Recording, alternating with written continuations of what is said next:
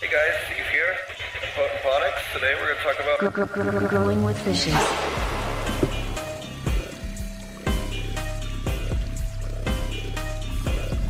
Growing with fishes.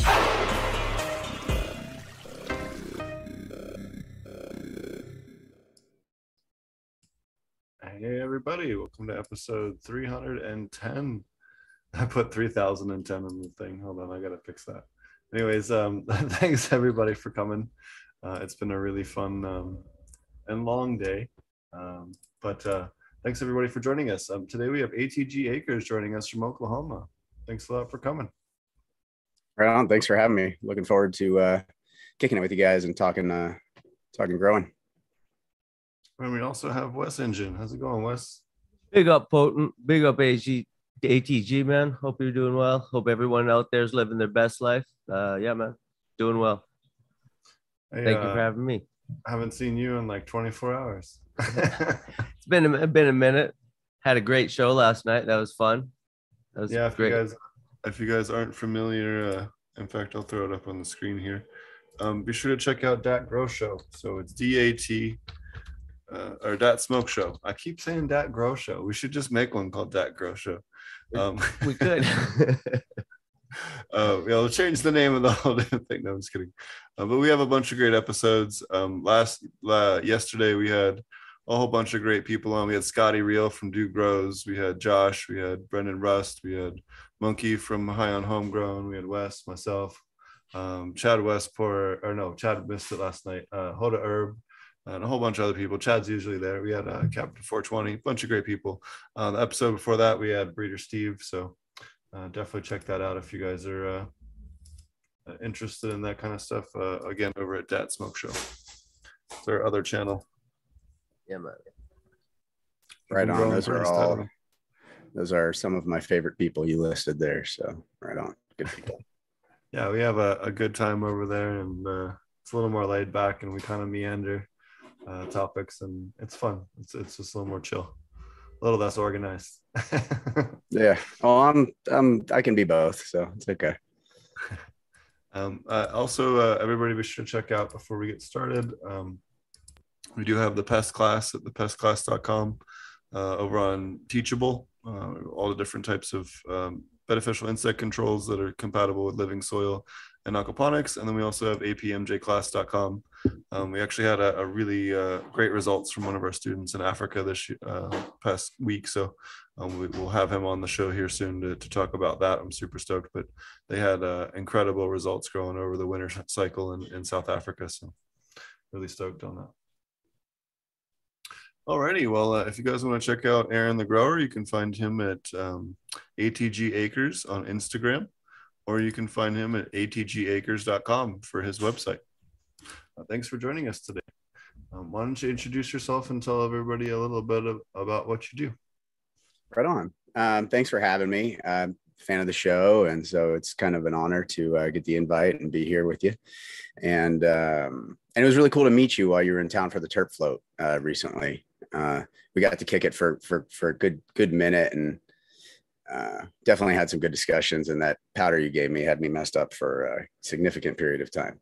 And I'm talking about edible powder here. I think it was a 10 milligram sachet of powder that put under my tongue. And so anyway, I was honored to be here, and I am Aaron the Grower, ATG Acres, atgacres.com, and ATG Acres on Instagram, like you said. I'm a living soil grower here in Oklahoma. We believe we're producing some of the most flavorful cannabis here, alongside with guys like Brandon Rust and Carter Creek and Red Dirt and a whole bunch of other guys that really there's a small community of us organic growers out here, and we're starting to come together and build something nice and work together and collaborate and stuff. And I've been doing organic growing for about 9 years. My soil is about that old. I took it from California to Oklahoma when I moved out here. And so it's got that 9-year-old California terroir that I bring to the Oklahoma market. And really excited about it. I've been doing my own agronomy for a few years now. And all that really means is I get my soil tested at Logan Labs. and I look at my plants and I go, okay, this run was really good. I want to try and hit these numbers again. So I create sort of a standard that's always fluid and always changing. And I've seen crazy success with crazy different numbers. So, the one thing I like to stress when I talk about living soil is for people not to be scared to jump into it, because it's really hard to mess up, and even messing it up is fixable. It's a lot of fun in that way. And I have a lot going on right now. I'm working on a preservation project for some wild hemp that I found locally in Oklahoma. I like to talk to you about that a little bit more in detail. I've been fighting Metric and the state and the lab that I work with on some absolute garbage practices done by both the lab and the Metric organization. So I can talk about that a little bit. And then any questions that anybody might have on living soil, I'd be happy to talk about that. You know, some of the most common questions I get are about terpene production and stuff like that. That's one thing that we focus on, is, you know, creating really terpene and flavonoid rich cannabis. And we had our first run come down with 4.1% terpenes in blue cookies. Now, blue cookies is not traditionally a super terpy variety. It tends to be in the 1.5 to 2.5% range. And we've been able to take strains that have a acrid terp profile and really turn the dial up on those. And the way that we do that is through nutrient deficiencies and imbalances.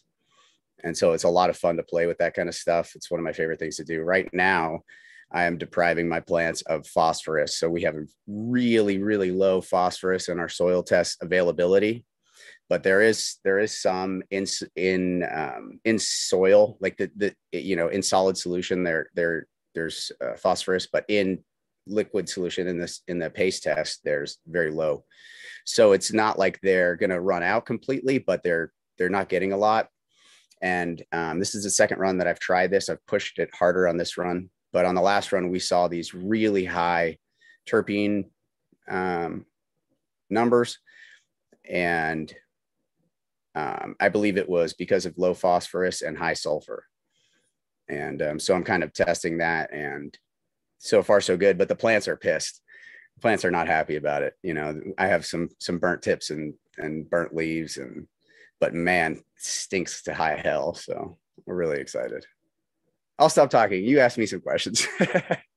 I guess my first question is, what did you find coming from California to Oklahoma, that as far as transitioning? I know it's a lot more humid here. The temperature is much higher, especially for July and August. I think that throws a wrench in a lot of people's, normal methods. What were some of the big challenges that you faced? The other one I would, off the top of my head, the first year when I came out here in 2019, growing larger scale outdoor, was septoria and managing that. Now, I had dealt with that before in Jamaica, but I hadn't seen it quite at the scale that I had seen it out here.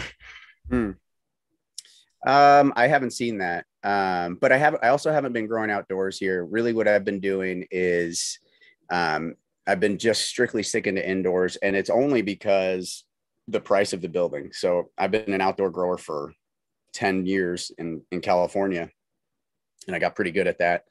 And when I started pricing out greenhouses versus metal barns, it was like I could save a lot of money doing this metal barn thing. And I was like, well, I guess I'm Aaron the indoor grower now.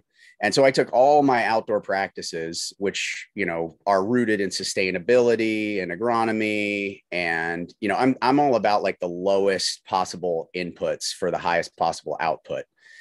And so I took those principles and I brought them inside. And I would say that, in terms of the humidity and temperature fluctuations and things like that, Oklahoma gets really humid, but it also gets really dry, which is absolutely detrimental. Almost all funguses thrive in those conditions. And so what we've seen with the few plants we've put outdoors is grasshopper destruction. Now, that's not the case for, we haven't even seen anything finish flowering because of grasshoppers outside, but that's not the case for the wild hemp patch. There's all this natural resiliency. So we're gonna actually work on breeding those traits into some, you know, high THC varieties.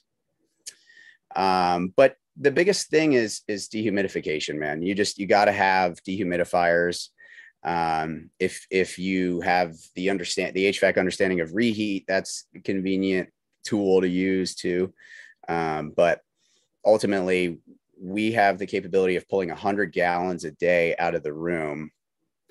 And there's 15,000 watt lights.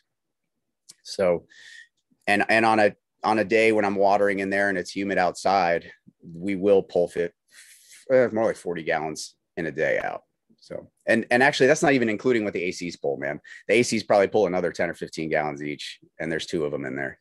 So it's a wild thing out here, man. The predators and the prey, I mean, everything is monstrous. Everything that sits on your plant is huge. It's like this freaking grasshopper is the size of my fist.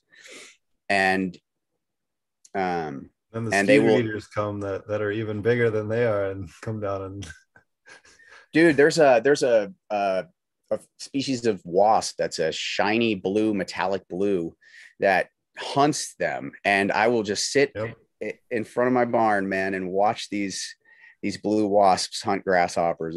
It's something incredible. We've had really good luck with IPMO, using the IMO with frass against them, especially at scale. Works really well for low cost. Yeah, and I wanted to see. So I've been putting my tried and true genetics that I've earned in California to the Oklahoma environment, and I haven't found one that stands up to it with 0 IPM. I'm looking for commercially viable genetics that are going to be, we can have windrows, we could be running a swather and putting hundreds of acres out of this stuff that, produces maybe a 1-to-1, something like that would be really desirable. And those are the kinds of things that we're going to be looking for in this breeding project. Durbans have been pretty good for, not really getting screwed with by much. Yep. And these are like Durban with a lot less production. I mean, you can see the Durban poison cousin in looking at these, you're like, oh, these are, this is a narrow leaf, small bud, long flower, tall, lanky, wind resistant plant. So yeah, I'll talk about that a little bit. Sure. The wild hemp patch was really cool, man. So this is such a cool story. My contractor, I'm basically like starting to put feelers out. I'm like, so there's wild weed growing in Oklahoma, and people are like, yeah, it's real. And my buddy's like, yeah, it's real. My buddy Ryan, he's like, yeah, it's real. I found some down this way and blah, blah, blah. But we never found the patch he was talking about. Well, his bull gets out. He's a cattle farmer, and his bull gets out. He's walking around on his neighbor's land, and his neighbor's got hundreds and hundreds of acres just in the middle of nowhere. He doesn't even know this exists. Well, he didn't know that this existed on his property, I believe. But he sends me a blurry photo at like 11 o'clock at night. Like, what is this? And I'm like, where is this? And it was just these blurry, narrow leafed things that you're showing right there. And I showed up the next day with him, and I was expecting a couple. He's like, it was dark, so he said he found a couple of plants. Man, there must be, there's thousands. I don't want to jump to say that there's over 10,000, but there's probably 3,000 to 7,000 plants on this land. You can see the pollen. So these the varieties are there's a lot of variance. So some of the males are almost done producing pollen when I was there a month ago in this video, and some of them haven't even started producing pollen yet. This one right here that was just at the end of that video is actually the one that smelled chemically and tarry, and I'm working with to test for THC, and but there's so much going on in this field that I'm basically going to have to do a massive seed hunt, have many different people search through the genetics, see what kind of THC we get back, and kind of build as a community to both preserve these genetics and work with them to create drug type genetics that are so desirable for people.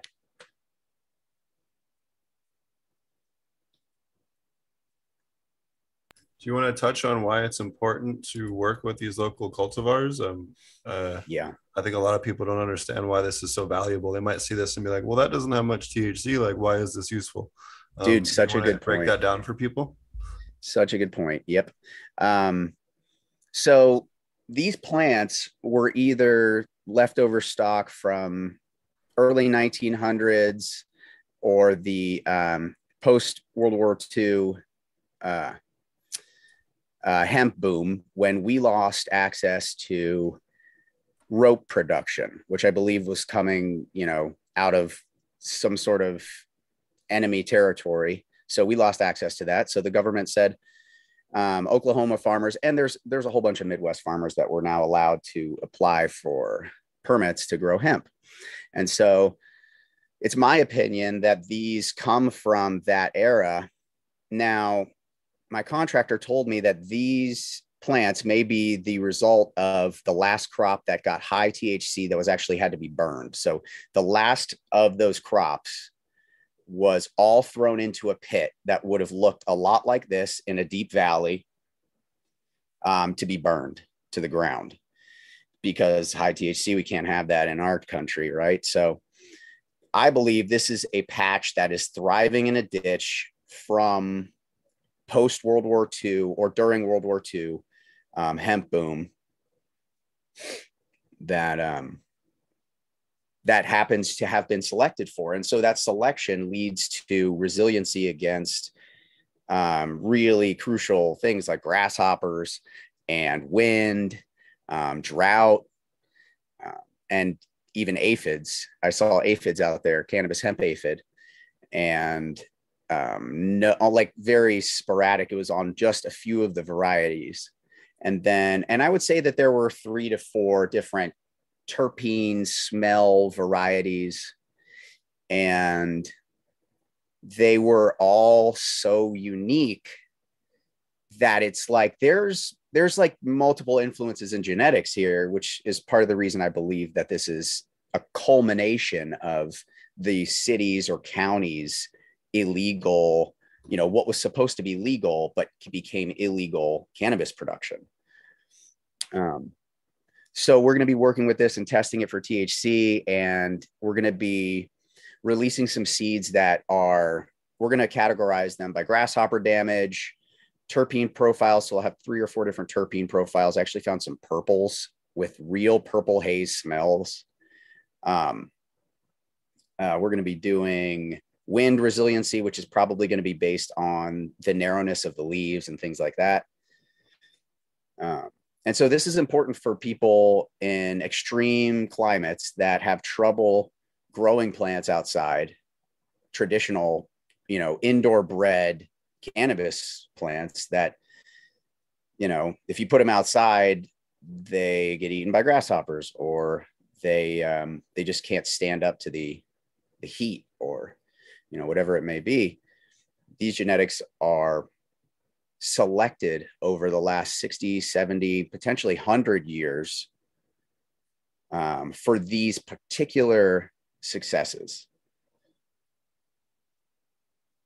The other thing I wanted to just touch on for people is look at the diversity and phenos in this field. It's great for breeding because you can take seeds off of one of those plants that you really like and then go out there. But it's a nightmare if you're trying to get a pound of anything. I mean, there isn't a pound of anything in this field, but it's very similar. You see this a lot when I was in Africa and Jamaica, where they have, some light pollination in a separate patch and then plant everything out, and what they get is what they get.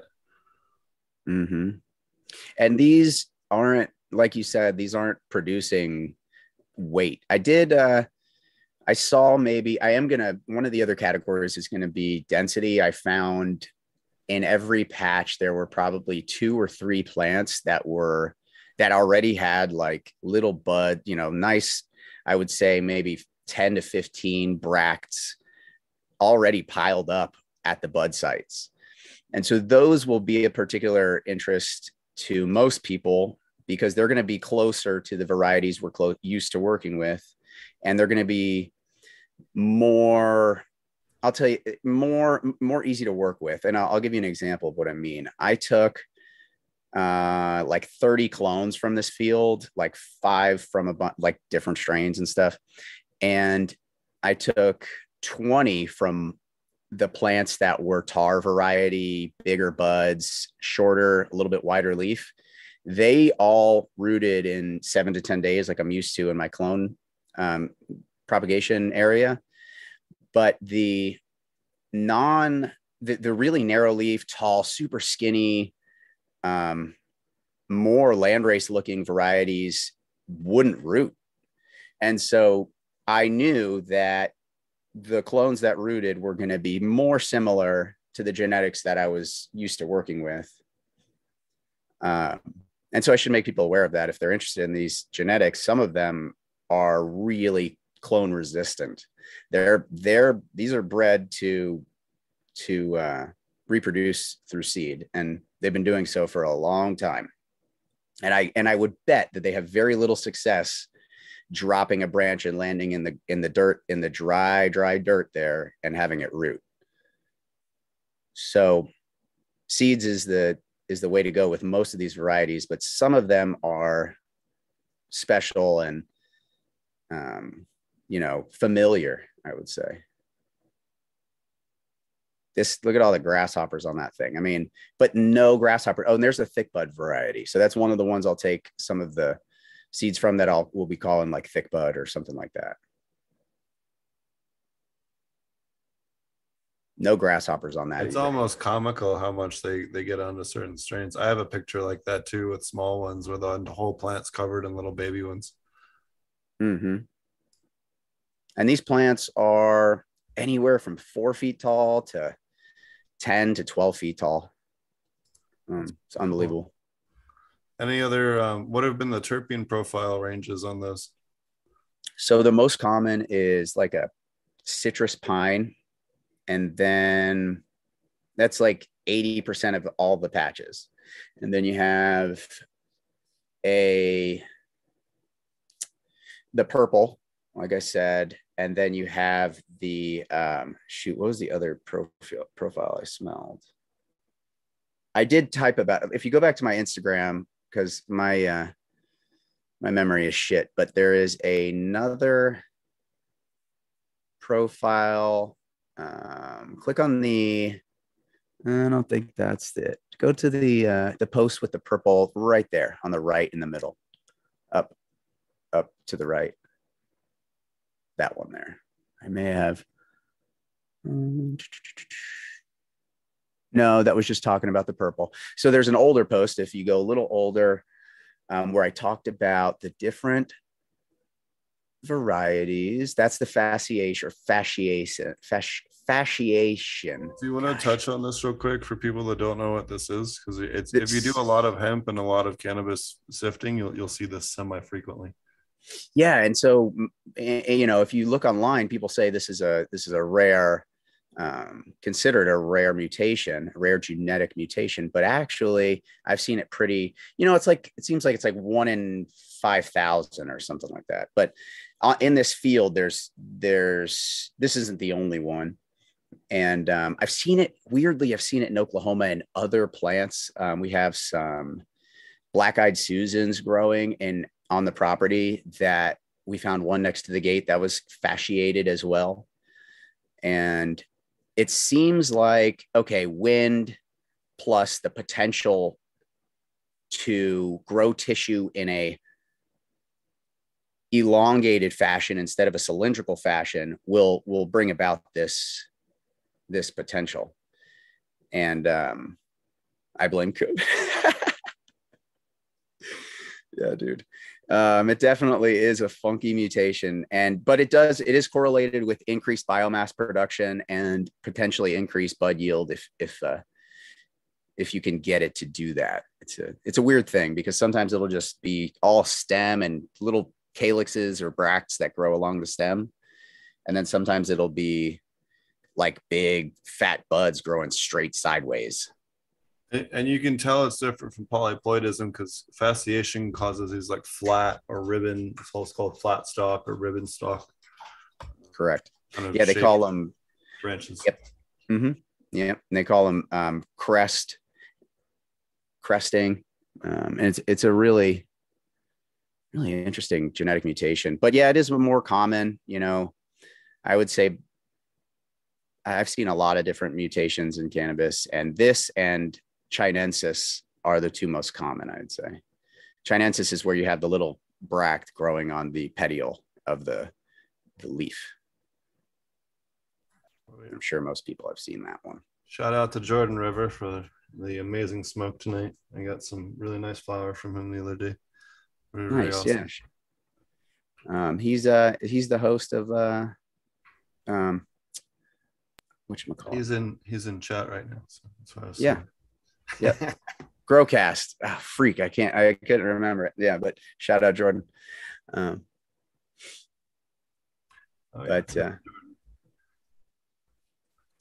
So that's really cool that you found that patch and you're doing that for breeding purposes. It's always really cool to find stuff from a local area when you're trying to adapt everything, especially to larger scale. It makes a lot more sense to go that route.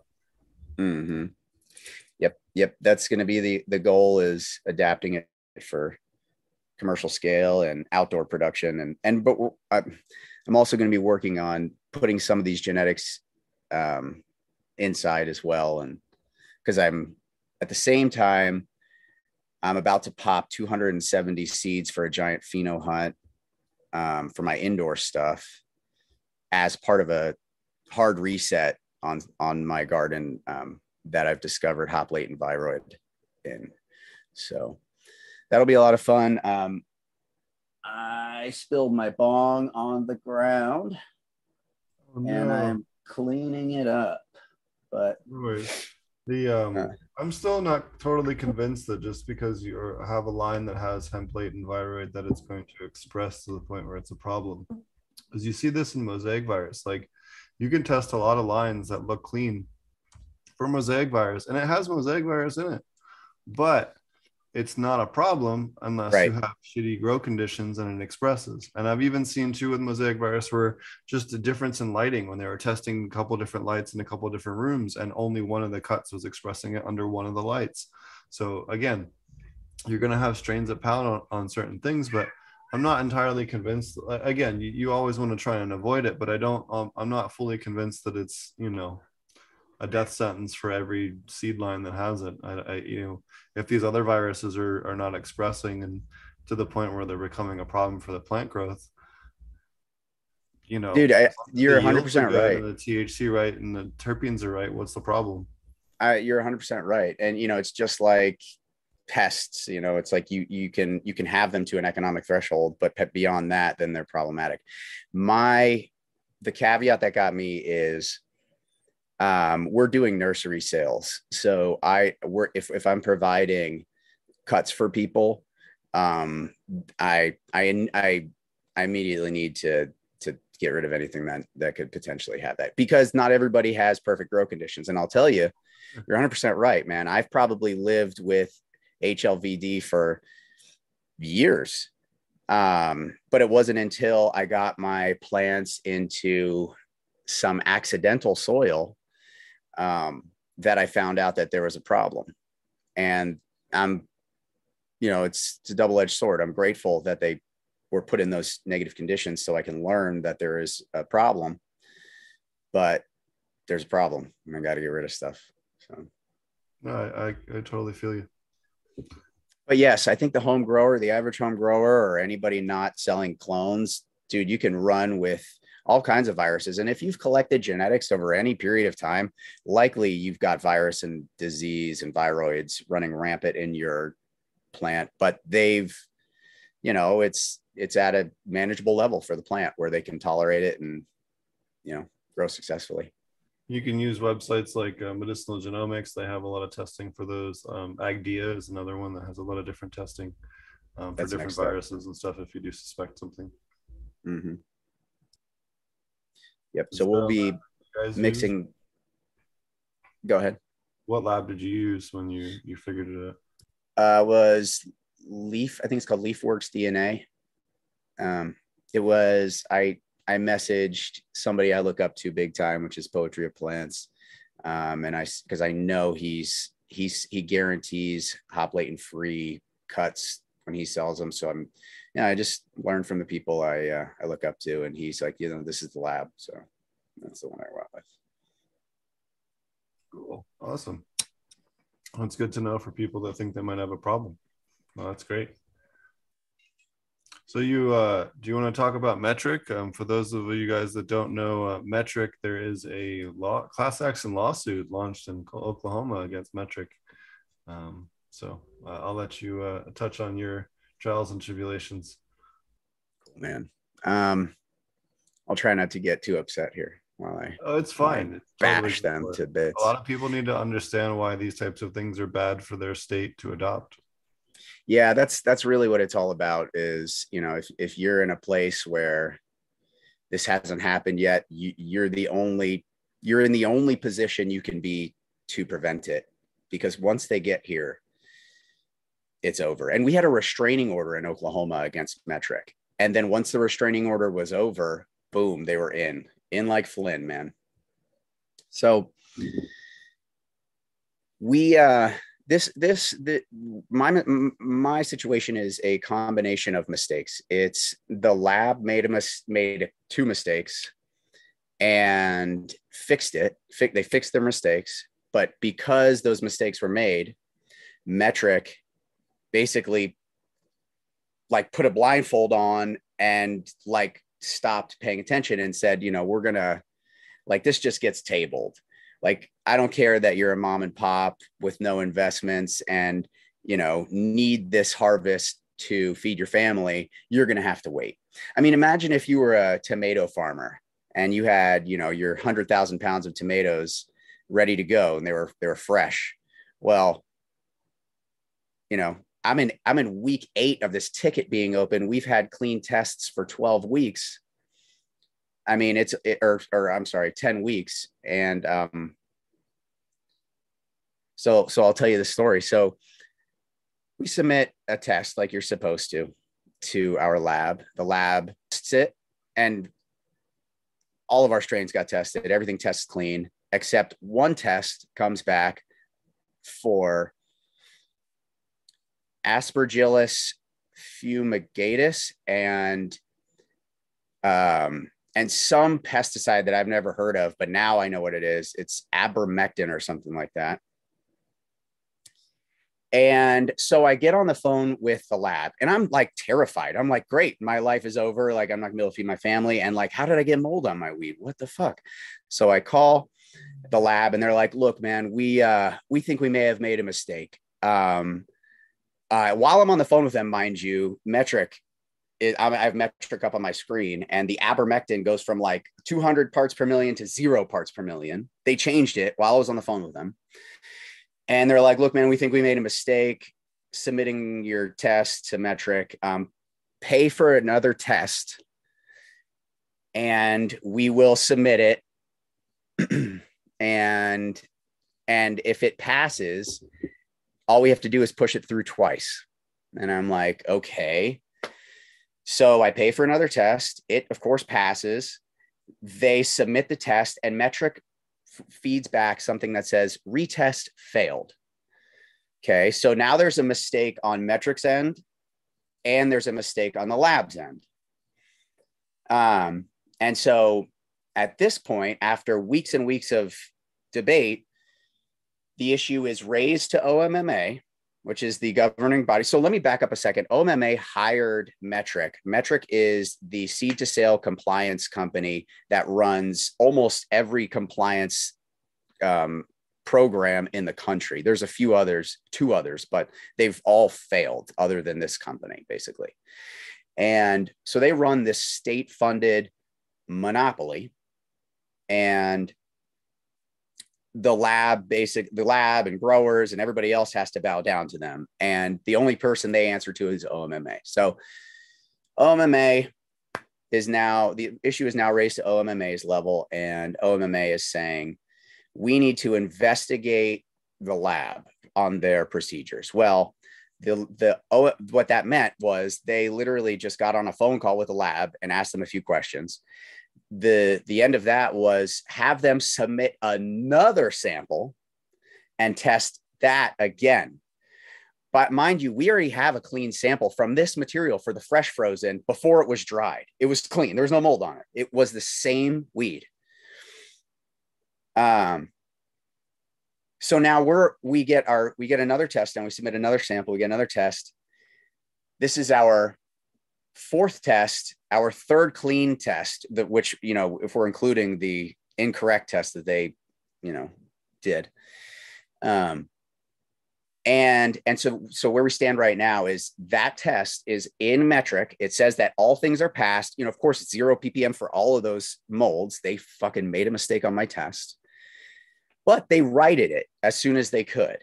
And metric has, because they're standing there, literally they're standing there doing nothing as a roadblock, saying, wait a second, I don't know what to do. And meanwhile, I have these tomatoes that need to make it to market or they're going to go bad. And I say tomatoes because it makes it easier for people to understand, this is a fresh product. A lot of people think of weed as like, oh, it's fine. It's been 2 months. It's fine, dude.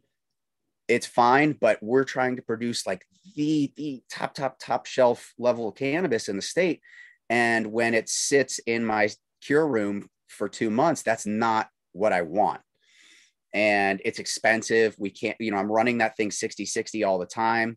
Of course, everything's sealed up, but who's gonna pay for that? I am. I'm gonna be the one that has to eat that cost. Metric is getting a paycheck. The lab's getting a paycheck. OMMA is getting a paycheck. Everybody's getting a paycheck except for us. We've sold out of all of our other cannabis, and we're sitting on the bulk of our harvest that is now sitting in metric as literally, oh, Coot, what's up, dude? Long time no talk. Dude, Coot should jump in. But so it's just been a wild ride, man. And the sum of it is the test is in metric as passed, but metric has yet to apply the test to the batch. So the test is there, but the batch doesn't have the correct indication that we can sell the cannabis. It's an utter fucking nightmare.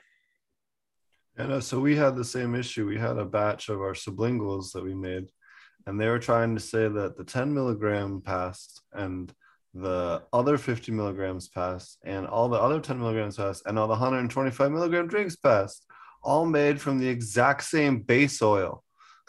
Right? Same batch. And then they tried to say that just one of the flavors failed. And then we went and retested we paid to have the ingredients tested for aspergillus.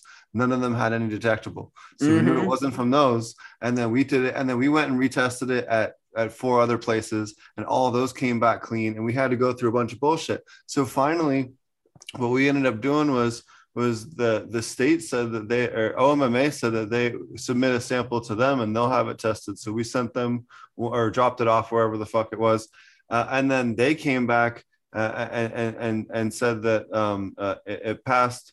And then there was still a bunch of bullshit. So, and then we had another time where the lab failed us for aspergillus, a different one.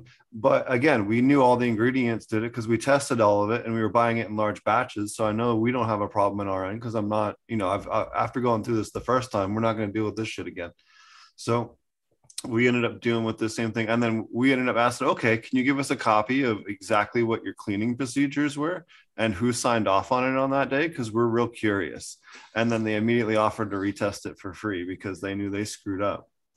That's the thing, man, is so coming from California where the regulations are as tight as as tight as they can possibly be, where they have, So my mentor is a part owner in a lab in California, and they have like a 2,200 page SOP that they submit for their testing protocols. And in Oklahoma, it's as little as 20 pages. And the reason is there's less regulation on those testing procedures. So if the lab manager has a bad day and gets in and doesn't wash her hands, and, you know, it's like, there goes my sample. You know, I'm surprised I didn't fail for E. coli. I don't know what they're doing back there, but I mean, good Lord. So it looks like Coot's in there. Hey, Coot. Looks like he's getting his audio connected there. Yeah, hold on a minute. There he is. Goddamn thing. There it is. Wait a minute. Hold on. How the hell are you? Hey, what are you doing, brother? Long time no talk, man. This guy, Aaron, and I don't say this with any, what's the word?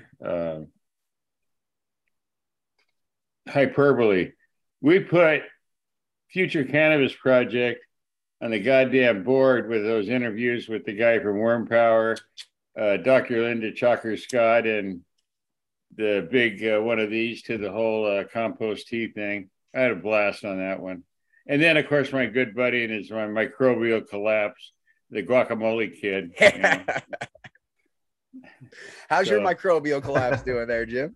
Well, I'm doing pretty good. I can't post pictures here, but if I could, I got some trees growing in 600-gallon smart pots that, let me put it this way. You don't need 20 goddamn bamboo sticks from China to hold up the branches. Look at my dank. Looks like a piece of shit, you know. Get some, you know, some cojones on that thing, you know. Dude, so that's what I've been working on, man, is I'm breeding some local genetics right now that I found. Dude, Coot, I found a fucking wild hemp patch in Oklahoma. I'm going to take those genetics and breed them into some drug type varieties and make something really special for crazy environment. Did you hear about my little deal? So we crossed the TO with a sativa from Hawaii that was Sri Lanka, Thai, and Oaxacan. Okay. And so anyway, Jeremy ran some tests on my nemesis, autoflowers. Like, you know, it's like taking sex. I miss you, Jim. I fucking miss you. That's like having sex with a raincoat on, you know, kind of thing. There he is. So he ran it under one of these highfalutin LED things, and he had a 10 by 10 tent. That's right. I forgot that point. And so there were 4 quadrants, 4 by 4, basically each, right? So under one of them, he ran this, we called it, because, you know, I know you're supposed to put the female first and then the male's name, but one Pacalola sounded stupid. So we named it Pacalola 1. Anyway, right who gives a shit, right? So, no, that sounds fire. So I sent him seeds, but this was basically a pheno hunt because we hadn't done anything except harvest the seeds, and I sent him some. So get this, man. Not working with cuts, but from seed. 36 ounces under an LED in a 4x4. 36. Respectable, dude. 1.5 grams per watt. I know that's important to some. Yeah. What you don't have to say that for me. I'm old too. Yeah. What size light? What do you know the wattage of the light was? I look, I know nothing. I'm a soil guy, but I think it was 700, but rated at 1,000. Yeah, the 720 to 1,000. Yeah, that one. Crap. Yeah. Timber was a manufacturer. Mm-hmm. Here's what happened. I was watching, it was a series of videos on Build a Soil channel there, right? So I'm watching my genetics and I'm thinking, God damn, my plants don't look like that. So I call him up and I said, I don't know what you got for lighting, but I want one. He says, well, let me tell you the price. And then he did. And I just had, my eyes were spinning in my socket for a couple hours.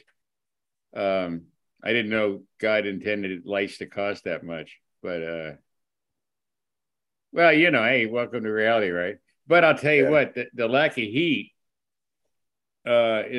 makes for a tremendous grow. The genetic potential of a plant is maximized with this level of light. It's almost like sunlight, and that's quite a statement for an artificial light. Dude, so I'm running true 1,000-watt LEDs. I have 15 of them in my indoor. Oh, okay. And so I usually finish my runs like around 850 watts, and they're also like 3 feet away from my plants, so I don't have to worry about bumping my head or anything like that. If I'm spraying, if I have vegging plants in there and I'm spraying, foliar feeding or something like that, I don't have to worry about the lights getting hit. And then the other thing is I don't have to worry about raising and lowering the lights ever. I just turn my light controller up. Your dimmer, you mean? Yeah. Well, it's nowadays it's a light controller, RJ11 Ethernet cable, like high tech crap that runs. It's just cables running everywhere, and outside the grow. Are you trying to confuse me? I am. Are you confused yet? Yes. Okay. Perfect. Once you get away from soil, I'm screwed. Okay? Oh, dude, it's been a wild ride. You know me. I'm a soil guy, and going through all this technology upgrade. Like we have a device called the Pulse. It's a Pulse Pro, and it's a monitor on my phone. I can pull up literally everything going on in my grow, from VPD to CO2 levels to light levels and it's got notifications and stuff like that. And I've got 3 of them in my flower room, 1 in veg and 1 in dry. And I have to ask, how's your NPK? Anyway. You made me lose my mouth there.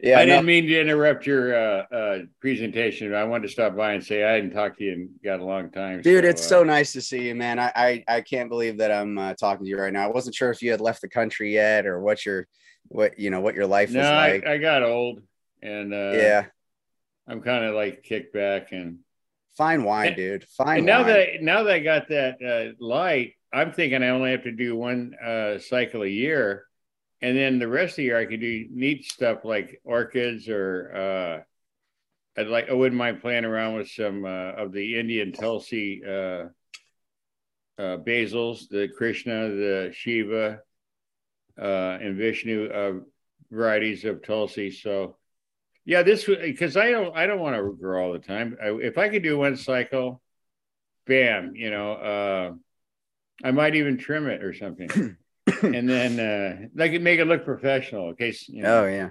So, but yeah, that'd be cool, wouldn't it? And then 1 cycle a year, and then you're done. And then go on vacation, and fly drones, and do other neat shit. Buy camera equipment, drive your wife nuts. That's my job now. Yeah, that's my job. Well, no, I just appreciate you jumping in, man. I think everybody here loves to see you. Are you doing soil, or are you doing a modified, or? Oh, okay. Yeah, I mean, dude, this is the same stuff that I was running your mix in. This is, my stuff is still a modified. Well, I guess at this point it's pretty far modified version, but I still take a lot of another part of the country. Yeah, there's just a lot of different things going on, but I still use all kinds of different inputs that you taught me about, and I teach people about them all the time, actually. May I ask what your soil mix is?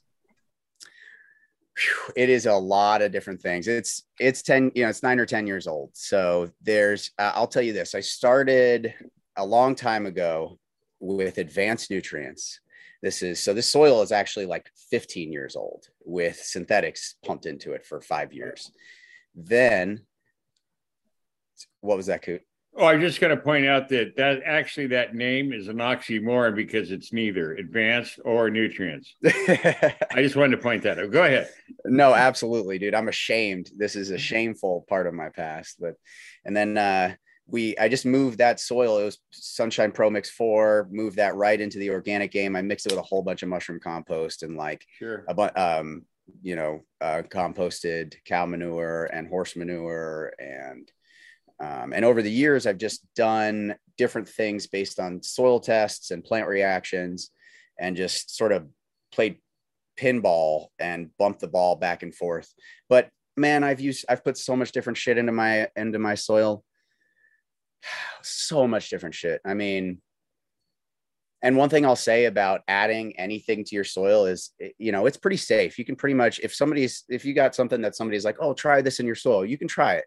But if you keep your pH above 6.5, between 6.5 and 6.8, 6.9 at the max, you won't see heavy metals even taken up, even if there are heavy metals. So I've seen my soil definitely contains certain things, rock minerals and stuff that have gotten heavy metals into the soil. But I've been able to get clean tests on my cannabis, even with, you know, the super accumulator that cannabis is, it'll take up heavy metals just by keeping my pH high. And that's a trick I learned actually from Tad on the Kiss Organics podcast. My buddy Tad. Do you know how many people I've trained in this thing? I do. I mean, you trained me, Jim. No, I mean, yeah, but I mean, like Tad Hussey at Kiss Organics. Oh yeah, no, well, that's where I heard you first, Jim. That was the first place I ever heard you, and I was still on the General Hydroponics train at that time.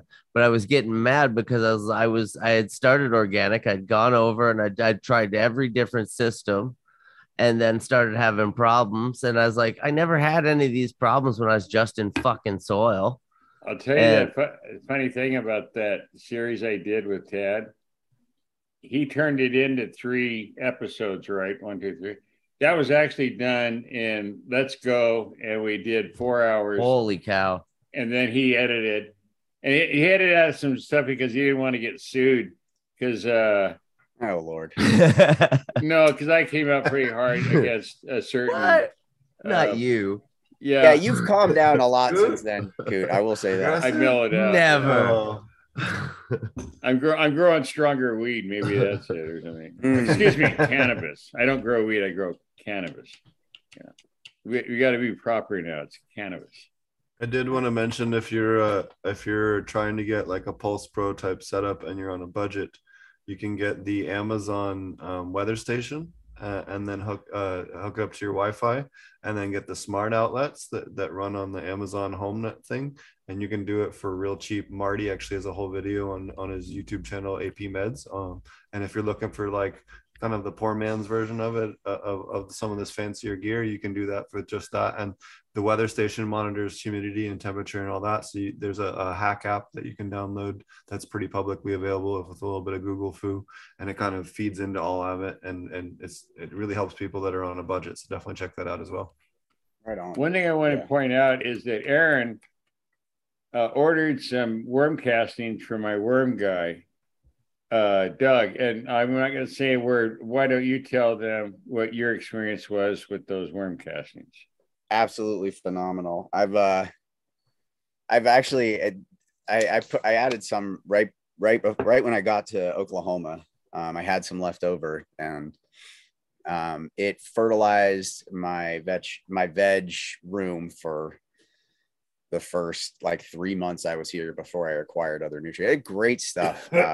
Really phenomenal. And actually worms were alive for months. Little tiny baby worms were alive for months in that mix. Right. The hatchlings. Like yeah. That means mm-hmm. That means they were dropping cocoons, and those cocoons were maturing and hatching, because each cocoon drops around 4 hatchlings. So that's a good sign that you have a healthy bin going when you see cocoons.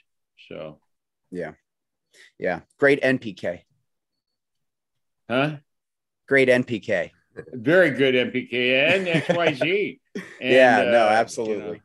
Yeah, it's funny. It's funny you bring up the NPK thing, because my focus on living soil recently has actually been so far outside NPK. Although P has been a recent focus, phosphorus has been a recent focus, reducing phosphorus and seeing. You really come high. by that honestly. What stoner does not obsess about phosphorus? Name one. You can't. That's true. You can't.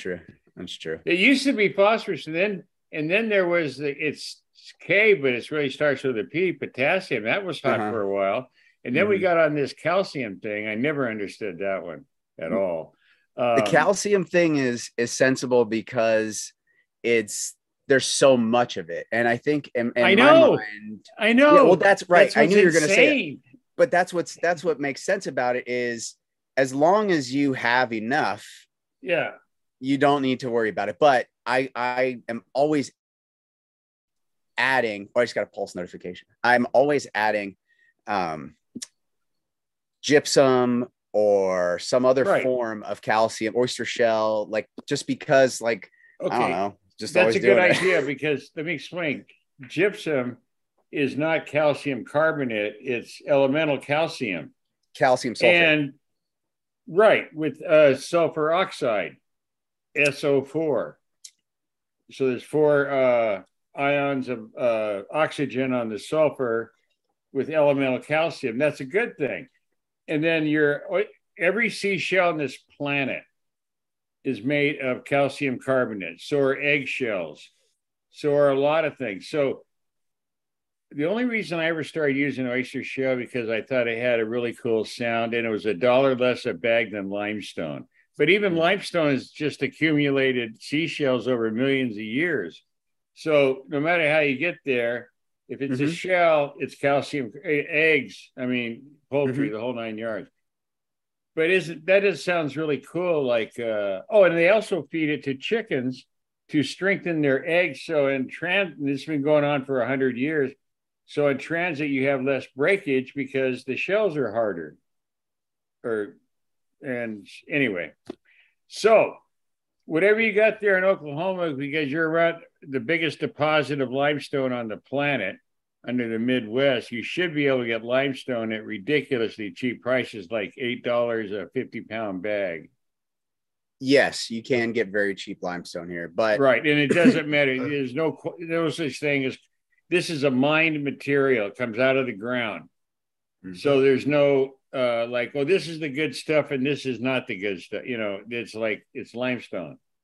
The downside to it in Oklahoma is a lot of it is high in arsenic. So you have that's exactly what I was going to say is the heavy metals there. You know, I've seen a lot of rock dust coming out of Oklahoma be high in different lead, mercury, arsenic, and even cadmium. And that's you don't mean my favorite stuff, that azomite. Oh, that shit I stay away from for sure. Because of the aluminum. Yeah. It's zeolite, bentonite, azomite. They're all aluminous silica. And if you have them in an organic soil and you have the right level of chelation, you can break the bond of the silica and aluminum. And now you got free floating aluminum in your root zone. Who in the hell wants that? But like I was saying, if you keep your pH above 6.5, you won't even see that in your finished product. That settles it. I'm going to get a pH meter. Don't do it. I've never owned one, but I'm going to get one. Yeah, Don't do it. Okay. I'm just joking. I'm fucking with you. Yeah. No, I honestly, I don't even depend on the pH meters. I depend on what Logan Labs pH tells me. And it's because my pH because I ride that 6.8, 6.9 so close to 7. 7 is when hydrogen starts getting locked out and, locked out. 7.0 is when there is no more exchangeable hydrogen at sites. Now you can still, plants take in hydrogen through water. They break down. They also do from the atmosphere. Yeah, I think I presume that's how terpenes are. See, terpenes are and terpenoids. I forget which one which, and I don't really give a shit. But one of them has an oxygen and the other one does not. And I don't remember. But anyway, that part doesn't matter. They're all made of carbon, hydrogen, and oxygen. That's it. No magnesium, no nitrogen, no nothing. Those 3 elements, and they all come from the atmosphere. They're created on top of the leaves, controlled by the meristem, which dictates what insect repellents, downright pesticides, fungicides, pollinator attractors. I mean, there's a whole range that these terpenes and terpenoids play, and of which THC is one. On a typical plant, you're talking hundreds of different, you're talking eucalyptol. That's where the eucalyptus comes from. Camphor. I mean, all these things play an And integral... we've seen is the more dynamic our inputs become, the more dynamic the terpene profile becomes. That's correct. So Right. I really haven't seen any input that, you know, the one thing we focused on is sulfur. And Yes, sulfur is at the base of almost every metabolic function on this planet. Yep, And you yep. remember, you've seen over the years, growers using core as the main part of their medium would complain about no aroma and no flavor and what have you. And that's because core has 0 levels of sulfur. So just the addition of some gypsum will correct that and give you the aroma, will give you the flavor. But as much as not me, but as much as some people want to reduce this down to a lesson in chemistry, it's basic botany. Right. And sulfur, if you look at there's chemistry happening, like when the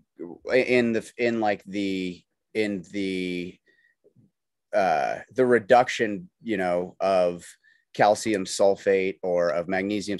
Actually, it's funny. So people that I have clients that I've helped that are growing in cocoa that are saying that their stuff tastes the same and it's cardboardy.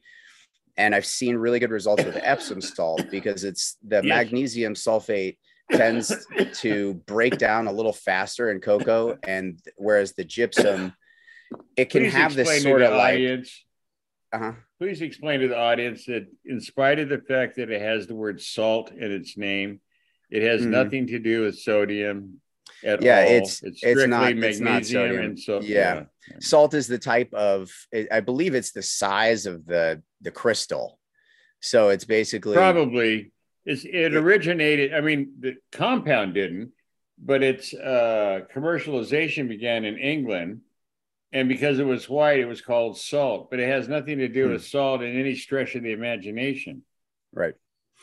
And it's magnesium sulfate, and it's great because it breaks down and it washes right through your medium, and you can go on and, you know, go about your life if you're a synthetic guy who likes to flush.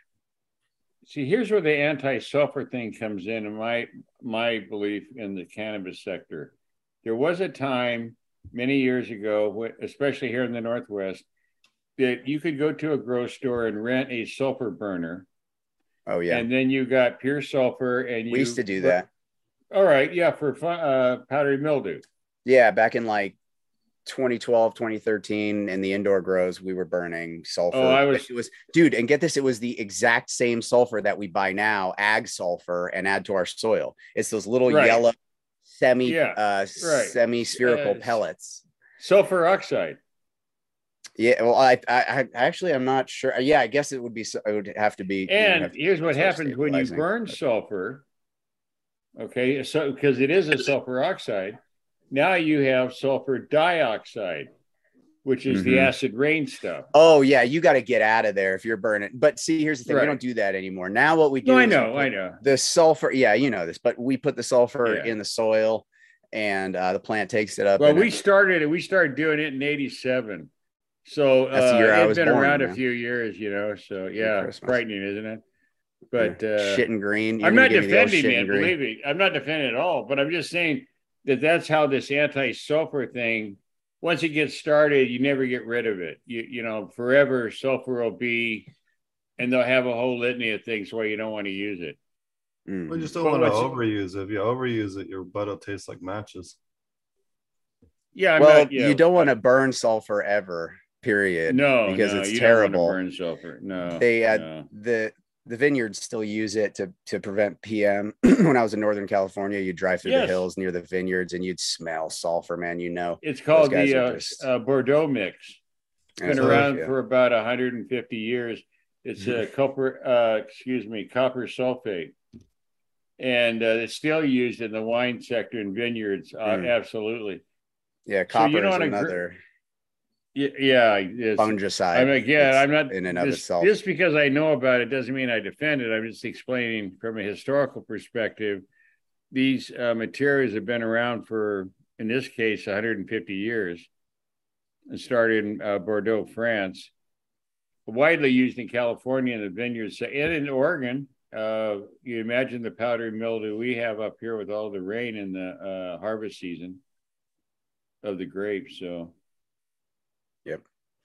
So sulfur, we've seen really good results driving sulfur hard and dropping phosphorus hard. And yes. I pushed it too hard on this round.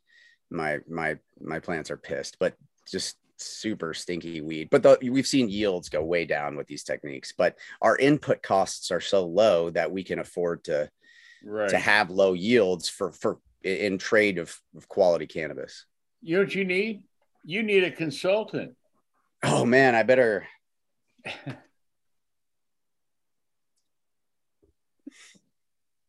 Seems to be going well. I'll come out there and I'll dress up like a Roy Rogers or something, you know, and I'll be like the cowboy consultant, you know. The ones that the really effective consultants that I've known do a lot of internet and not a lot of growing, but a lot of, you know, telling people how to grow. You mean they're talking out of their ass? Well, I've just never seen. I've never seen some of these main living soil consultants grow a single fucking plant. Like, now I've never posted. I think we have some bounties on some of them out there. Yeah. Yeah, no. I have to stop just short of saying names, but yeah, I completely agree. Oh, heck, I don't mind. Anyway. Yeah, leave it to Jim. So, no, but, you know, not only that, one well-known consultant has never even consumed cannabis in any shape, form, or fashion. And it's like I know a breeder who tests his own stuff, but doesn't smoke also. And can't say it. I'm still trying to figure out how the act of taking a branch. Who wants to have that nasty feeling? I mean, you know, we need to do it without the nasty feeling. Fuck. Yeah. Just pure. Well, how many brewmasters don't drink? And shake pollen on another plant, and then have the chutzpah to stand in front of a crowd and go, "Yes, I'm a breeder." Really? Hubris. Yeah. Oh, it's beyond that. Luther Burbank was a geneticist. I mean, he created 250 different fruits and vegetables in his career. But shaking some pollen on this plant over here and then giving it a goofy name like butts in the air or something. I mean, excuse me, buds in the air. How that qualifies you to call yourself a breeder is beyond me. You know, just whatever. I need a cool name for a strain. I've come up with what I was thinking: rumpled foreskin. Now that would be catchy. I could sell the shit out of that one. Rumpled foreskin. I wonder if we could get you to make a list and we could sell them like a domain. You could sell Bigfoot's foreskin would be a better strain name, Jim. I think Bigfoot's foreskin. Okay. All right. Wow. We'll put that one on the list. Yeah. Coots sweaty sock. There you go. Coots sweaty sack. The funk. And what's really funny is because these plants have never been touched. I'm sorry, my strain. So when Jeremy's growing this, they have manifestations and expressions that you do not see in strains that are loaded up with Northern Lights, skunk number 1, you know, the usual. So they're, I didn't answer them, but they're all giving Coot advice about, well, you know, those are clawed. That's too much nitrogen. Well, I know what nitrogen was added to the soil mix. Oh my God, dude. That's the fucking photo. That's the photo. So it was just funny because they haven't seen it. So there's something wrong. So you got to fix it. Well, no, you don't.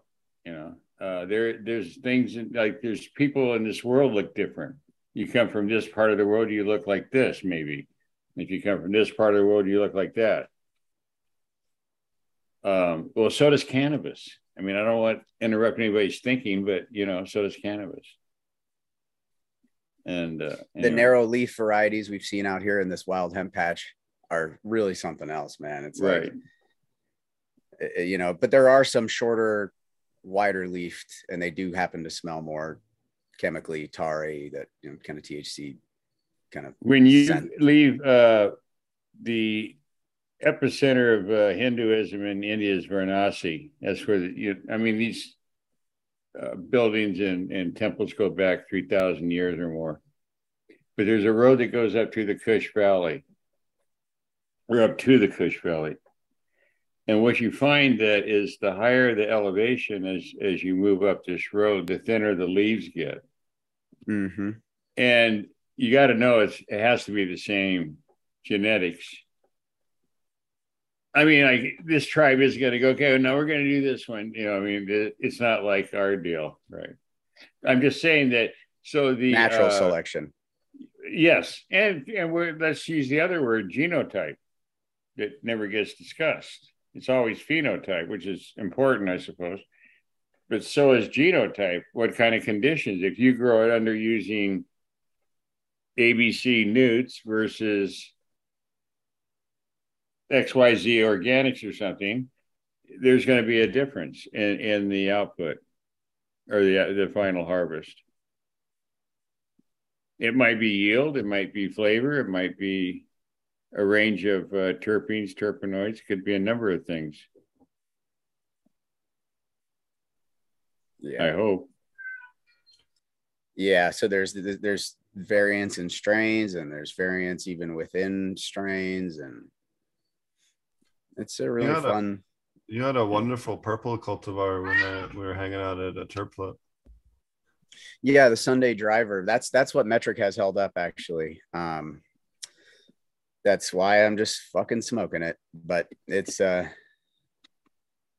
phenomenal, man. It tested at 2.9% terps, 17.3% THC, and it gets me more stoned than what?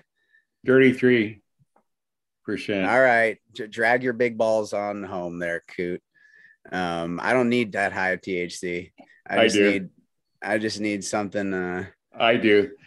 Yeah. Well, look, it has its place, but in my mind, every 1% of terpene content is the equivalent of 10% THC. Oh, we're okay on terps.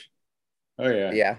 Yeah. How are we doing on terps? Yeah. I mean, see, that's the thing is most labs don't even test for more than 22, 23 terps. Right. We're starting to work with labs that are testing for 44 terps, so we can. I didn't have it tested. I didn't give a shit. It was tested by some group that has franchises called Cookies, and they're one of their franchise. The one down was in TO. TO was, or yeah, they had it tested with a list of all the, the terps and the terpenes and everything. Man, it's all groovy.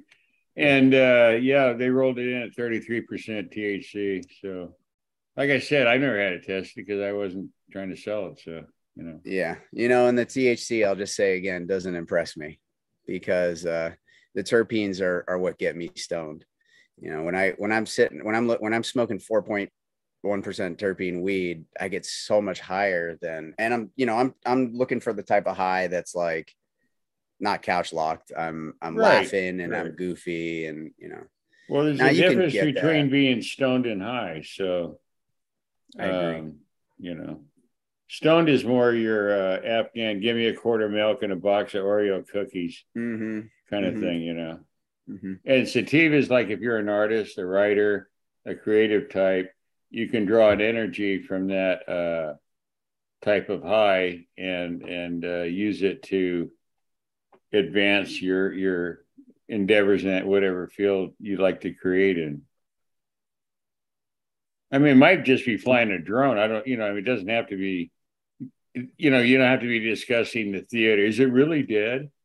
Or, something like that. I just mean some intellectual endeavor. It might even be reading, say, some great novels or something, That's all. You have a couple, I think somebody's got to answer this. Dogs Days Gardens. How available are these monosalicylic acid supplements in the root zone? I heard that it may only really be usable in foliar applications, something Right. along the lines of it breaking down in the soil. Right. Which is a reason I used to use a lot of, it's the oldest plant on earth. Horsetail. Oh God. Aloe vera. No. Really, I mean, it was around in the dinosaur era. Horsetail. And it's, Horsetail. So, yeah, that's high in Horsetail? silica. It's Mhm. super high in silica. I'm not hearing it. Horsetail. Yes, horsetail. I'm sorry. Yes, horsetail.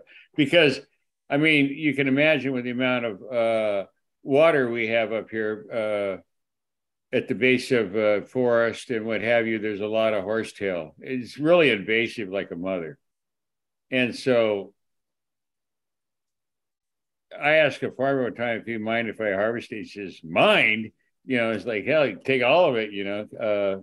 He had to pay somebody every year to clean out his ponds on the farm. But I used to use that and make a tea out of it, you know, not in the formal sense of KNF or anything, but a modified fermented tea to get the silica. The problem with silica is that it's very mobile in your soil.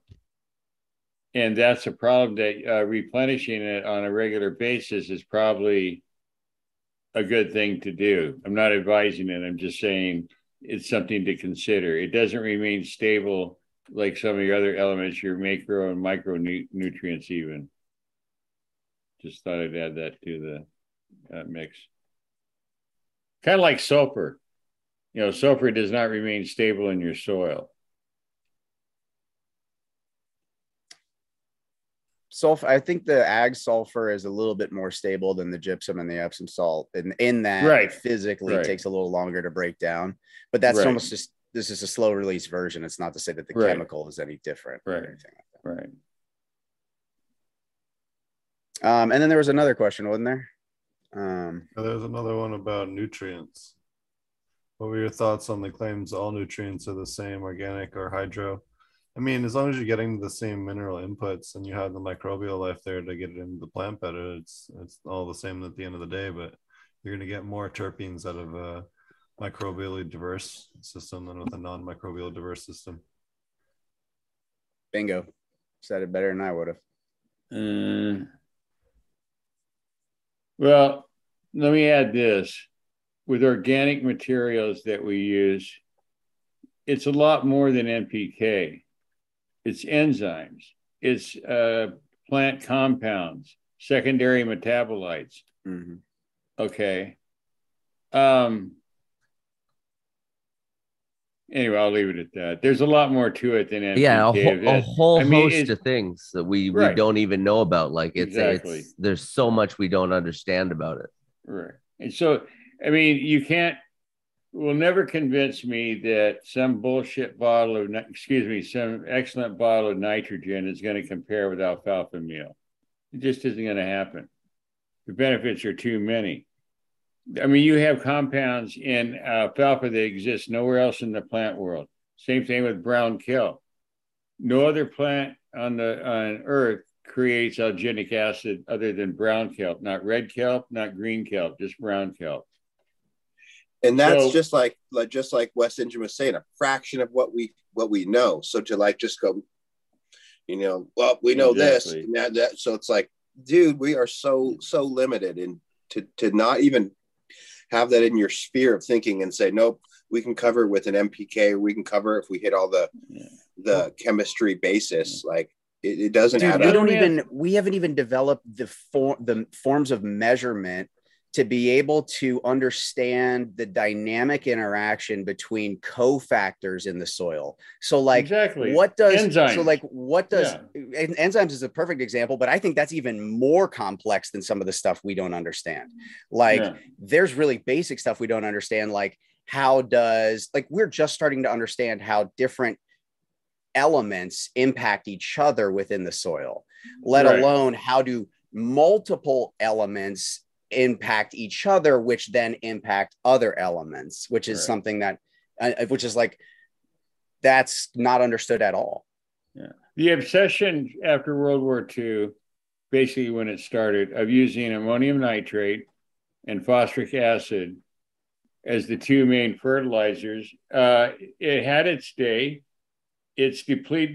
There's spots in the Midwest that it's going to take years of remediation, soil remediation, to ever grow anything there. So, these arguments that always come from a newt manufacturer or shill of some kind, it has no basis in science whatsoever, because they want to limit the conversation to NPK. I mean, think about it. Kelp meal has 83 elements, 83. Name a fertilizer that has half that many. Doesn't exist. Because they can pick you up. Well, hey, you need a nitrogen source. Or you're gonna need some phosphorus. Oh, well, let's get you some potassium over here. Oh, wait a minute, we need some calcium. Yes. It's a goofy way to grow. And it's obvious that it doesn't work, because farm systems are collapsing all around the world.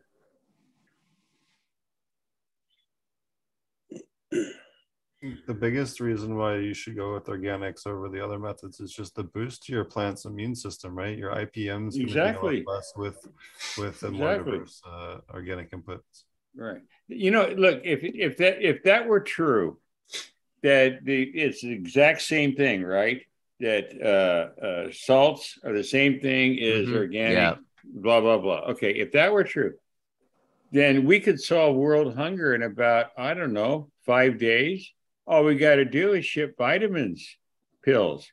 Take 10 of these a day, this array, and you don't need to eat, and drink water. And I don't know, for bulk, I guess you just have you eat some sawdust. Yeah, see just eat Wonder Bread and take a pill. Yeah, there you go. See how easy it would be? But the thing is that isn't how botany works. That isn't how the human body works. Nothing works as simple as this. Well, it's the same thing. No, really, it's the same thing. It isn't. How can it possibly be? The ingredients are right on the label. You can read them for yourself. I mean, Jesus.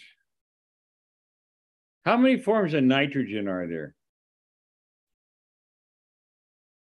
You got urea, you got, and then now, does anybody? Technically, it's just, at the end of the day, there's just 3.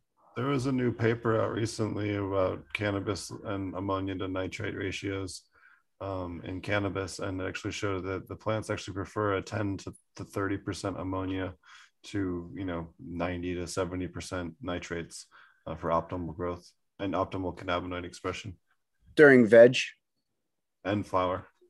Really? Yeah. Okay, I've seen that balance. I can find the paper. Let me find it. I've seen I don't know. I haven't run controls, but I like to throw that a little out of whack at the end of the cycle. Does nitrification ever get in this discussion? The ability to hold those ions in the soil through, see what I mean? You can't, that's why it's a pointless discussion to make with somebody shilling for a nutrient company, because they limit the thing to about 1 inch wide, narrow. Oh, there you go. It's the paper if anyone's looking for the actual paper and wants to check it out. It was published in June, so it's pretty new. Right on. But they did a couple of different ratios. And where was this at? What part of the world? In Institute of Waters or Soil, Water, and Environmental Science, Volcani Center, Roshi, in Israel. Oh, in Israel. Okay. Was Dr. Chenoweth involved in that by any chance? No, it's Ava Selenora and Neeraj Bernstein. there's a lot of research going back 60 years in Israel as regard to cannabis in general. So that's why I was asking. Yeah, but it kind of lends to aquaponics being pretty good because we're pretty nitrate dominant. So right, explain some of the growth acceleration. Same thing with a bed. Like, I stopped using pots predominantly. I almost didn't use pots for 5 or 6 years. So my brain is just kind of fucked up on like crop steering because I don't do it. It's just impossible in a bed. It's all, everything's there. And just like when people ask me, I'm like, I don't fucking know anymore, dude. The plant just does the shit. Like it's that, it's always got nitrogen in there. It's always got all the stuff in there, and the shit always comes out. And I haven't flushed. I don't know, flushing like 2007. I flushed. I don't know what the fuck, I Dude, miss the those difference days. And the difference between those pots and the beds of their runoff. That was my favorite. Are like, here's your plate versus here's all the plates. Yeah. That's the way I think about it. But right now we, we're self-funded. So we're just running these 10-gallon pots, but we have 90 of them in there. And I think I have enough soil to run beds. I've traditionally run beds like outdoors and stuff and had wonderful success. But I've seen crazy fast nutrient leaching with CO2 supplementation and really high LED wattage that needs to be replaced. And I'm turning back to liquid organic fertilizers to do that, which is wild because outdoors, you just don't see that in these giant pots or giant soil beds. Did I catch you? Were you saying that the increased CO2 is pulling out so much that you feel like you have to put in? Oh, dude, the CO2 drives the plants. Like when I keep my CO2 around 1,500 parts per million, it drives the plants so much harder. They have faster production and quicker nutrient depletion. I know. Most folks don't realize, but I'm an indoor grower. That grows in greenhouse and outdoor now, and so I'm used to running CO2 and shit. I don't anymore because I'm just breeding, so my doors are just open air. Like I just but I used to like have all 50 lights sealed rooms and everything. And anyways, I never felt that I had to really add too much, or I did, and when I did, I would have problems because I would have too much shit in there. You know what I mean? Like too much sugar is coming out in the plants because I have everything. I think. And were you running beds or pots when you were doing that? Beds. See, and that's why, because you're giving the buffet and I'm running these pots, so it's like, but we're switching to beds on this next run because of some of these. So here's my theory, dude, and I understand the financial thing. I get it totally. Almost my decisions are financially driven, but like even a shallow bed and having more roots to bed, let's say you're doing 10 gallons per light, just put it in a bed. Even though it's shallow and whatever, they still get to fuck with each other it's it was the build. It was actually so soil. Now that we're planned, it was the building costs of the material itself. Versus like these pots that I bought on Amazon for like $1.10 each, and we've been running this grow bags. Dude, I do that too, so I understand the plastic grow bags. That's what I've always done, dude. Like for a million years, we just outdoors, the bigger the bag, the less you water and you're good to go. But 10-gallon pots inside, it's bare minimum, dude. Like I wish I were, dude. I set this facility up with no reservoirs because I'm used to top dressing and watering, so I have no reservoir. So you had to on the back end figure it out, dude. So now, like just the other day, I went to Brandon's and I bought a freaking 270-gallon cube reservoir that I'm going to pipe into the room and hook up to a pump and stuff. But basically I just need to get liquid microbes and liquid phosphorus. And, but this is sort of all based on these small pots. You know what is a really cool way and cheap way to do this that I stumbled upon, and now it's like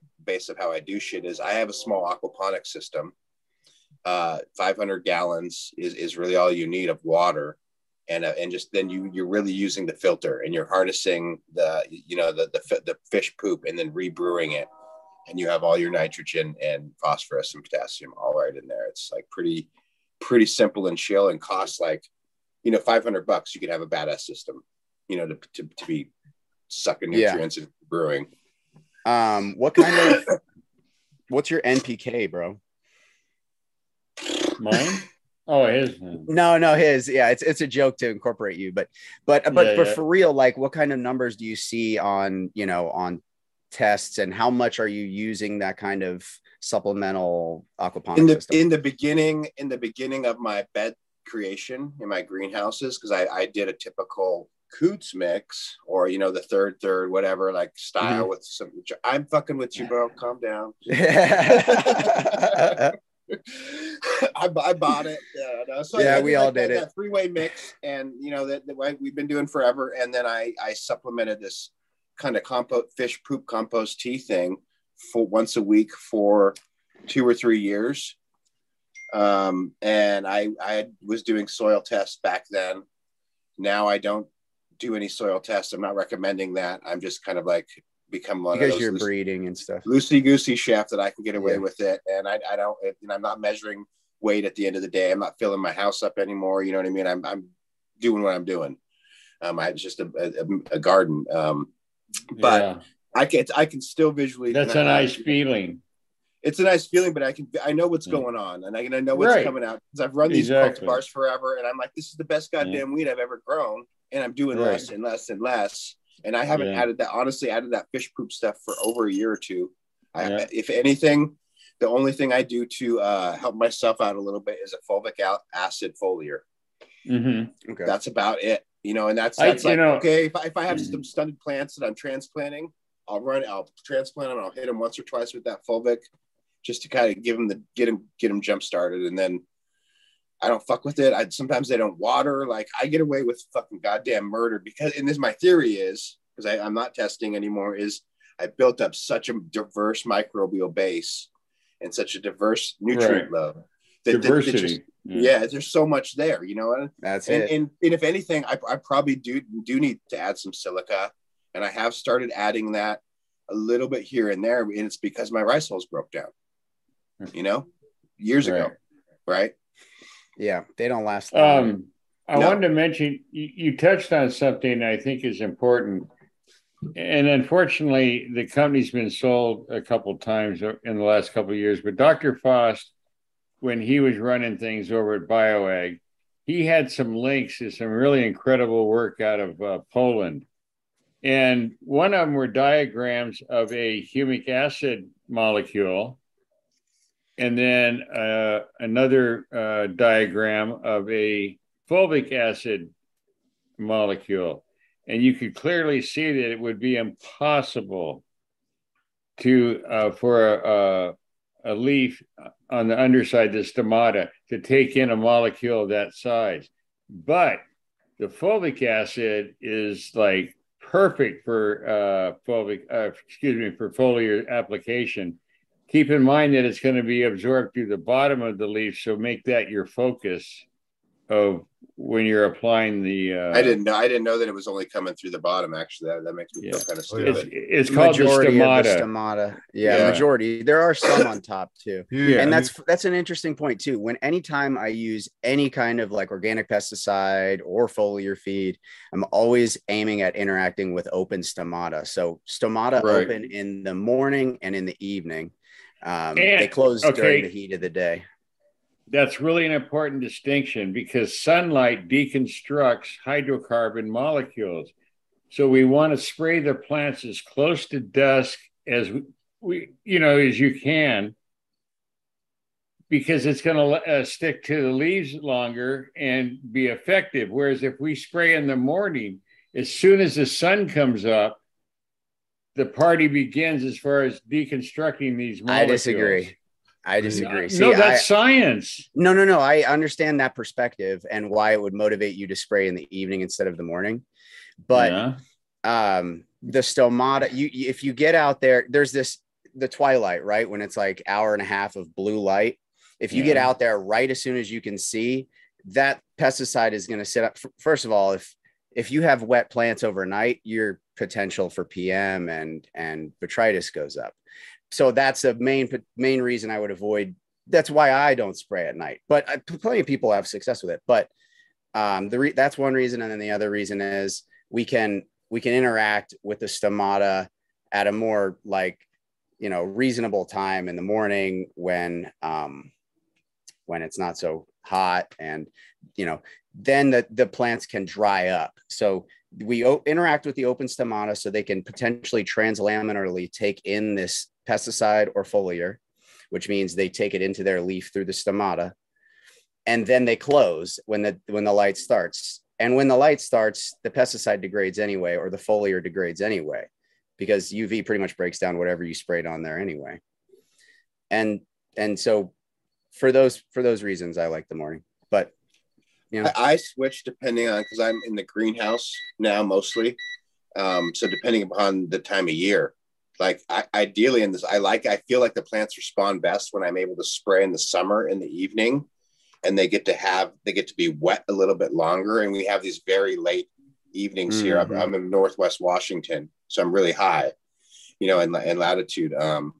Versus in the winter, I spray in the mornings because I don't want the plants to be wet at night, overnight in those colder temps and stuff. So I definitely hit it in the mornings, and then we have a longer morning too in the winters, right? Yeah. So that makes perfect sense. Yeah, really, that's ideal. A strict strategy of one way or the other, I think, is indoors. Really too rigid. I would probably err towards the morning, or not err. I'd probably choose the morning. Yeah. Well, yeah, we have the sealed environment. That's, I guess, that's part of it, but that's just what I've always done too. I used to get up, once a week if bugs were around, and we would, hit them with neem or whatever we were using at the time. And pyrethrin, neem, BT, Stuff Oil X is a new one we've added. You can grow the mum that produce pyrethrin, right? Yeah, totally. The variety. Yeah. Okay. Yeah. It's just we've experimented with what do they call them? Companion plants and all that. And right. We not too effective, are they? No. Yeah, we found it was more labor than it was worth. And then I'll tell you what works is green lacewings for mites. Okay. Heck yeah. Yeah. I mean, these things are like piranha. I forget larvae. How many. Mm-hmm. Oh, the larvae. Yeah. And what's really good, and it's not difficult to learn, but if you apply with a paintbrush some sugar water to some leaves, you can encourage the adults to lay their eggs back in your garden, so you have a perpetual pesticide program going on with the larvae from them breeding once they turn adult. Have you seen any pests that like that sugar water at all? No. Okay, that was my only. The adults lay their eggs, and then your plants are crawling with lacewing larvae. Just the hotel room is full. Nobody else is coming in. Yeah. Yep. Yeah. That's our strategy in flowers. We just fill the room with beneficials. So like I'll scout the property, and I saw some thrips, I'll see some russet mites. We might throw some Andersoni or some cucumaris. Oh, you didn't know about russet mites? There's a new. I've never heard of them. No. You can, if you hit them with a compost tea, an aerated compost tea, an ACT. Yes, it will destroy russet and broad mites. Okay. He's being sarcastic for those of you that aren't. Oh, no. Okay. I mean, a worldwide renowned expert. Yeah. Seriously. Uh-huh. And what is this compost tea brewer? Well, it's an airlift. So you can't use Vortex anymore because that's not cool. We moved beyond just the aerated stone. Then we went to Vortex, and now we're doing airlifts. And we'll have to do something groovy, in the next cycle. But all you gotta do is just hit them, those mites with that old compost tea, and it'll just wipe them right out. I believe the new one's inverted vortex for your couple. Is it inverted? Inverted vortex. Yeah. It's a little hard. Sounds like something that a proctologist does to you during an exam. There he is. Finally found a good video of those lace wings. Decent one anyway. Yeah, they're savages. That's a lace wing feeding on a root aphid. Yeah, they're really cool. Look at that. I mean, they're great like for piranha. larger pests like that. It's always important to think about the size of what you're going after compared to the size of your predator, because like praying mantis will not eat a russet mite. And people oftentimes think that they get praying mantis and their garden has a lion in it and it's safe, but it's just not the case. You need the other, the worst one is ladybugs, because they're mobile, and as soon as they eat, they're on to the next garden, where the larva from the lacewing, they can't fly. All they can do is crawl. So they last a lot longer, a lot more effective. I don't think that we have, found a beneficial that can control russets. At least that's what I've been told. Oh, is that right? Right? Preventatively, there's some that will as like far as snack I'm on it. aware. Like my friend Suzanne, she's the biggest nerd on this, and so she'll like go and collect them. Yeah, Wainwright Evans. Yeah, she'll study them under a microscope and watch them. She's like, these motherfuckers don't, they might even take a nibble, but they're not coming in to predate. I think it's, dude, the way that I've there heard was even her a time when she sold Andersonite or recommended it to, I remember, and then she came back and said, no, we found that they would eat them, but they don't control, But what about the idea of filling the hotel room? If you have this thing that could potentially eat something else, like in other words, like if I understand the concept, and I've tried like right when they recommend X amount of bugs per area, I like quadruple, but I've had success with it. I have not with russets. Always drop the bomb. Only thing with russets, it took me a long time of just having hit that Sufoil X twice a week. Yeah, so in veg, you better be spraying. Yeah, in veg, you better be spraying. But dude, what about, in flower? I mean, that's why sealed room is important. There's in flower, IPM gets really challenging. It's called just make sure your workers don't. It's helpful. It's mostly a worker deal. I have zero employees, and that helps. But yeah, I actually have tens of thousands. They're called worms. That's my employees. That's my workforce. So I think you're underpaying them, Jim. Yes. I still maintain. Well, aside from the show, you and I'll have a conversation because on the difference between a foliar spray for fertilizing and a foliar spray for pesticide and as a fungicide, there's a difference in how the plant treats the two materials. So we'll do that another time. Anyway, not necessarily. There's a lot of similarities there, and all we mean is compounds translaminarly entering the leaf and then yes. And what I'm trying to explain is that neem does not enter the stomata of the plant. It's strictly but the constituents as it breaks down do. That's one of the benefits. But that's what I'm trying to explain. The constituents are hydrocarbons. They're broken down by sunlight. I didn't make that up. Yeah, I don't think they completely disappear in a matter of under 2 hours. Yeah, I mean, as soon as the plant intakes it, it breaks it down, and as soon as the sun hits it, it breaks it down. I wanted to point out in this video, so if you watch, once the aphids detect the wasps, he starts freaking out and shaking his ass in the air. He's trying to warn the other ones. Oh wow! I've seen that Yep, that's a predatory. That's the oh shit, we're all screwed. Yeah. That's the hyenas laughing. Every one of us on this conversation has, I'm sure, at one point sprayed too much neem oil. and burnt and killed some plants. Yeah. Right.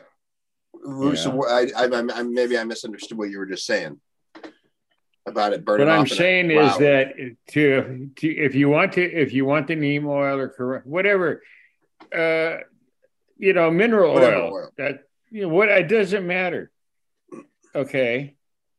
Sunlight deconstructs these very simple molecules. So you guys are talking about two different things. You guys are talking about two different things. Josh is talking about what happens when the sunlight hits a wet oil and burns the plant. And Coot is talking about what happens when the neem is actually dry and those constituent dry materials from the neem oil are broken down as hydrocarbons.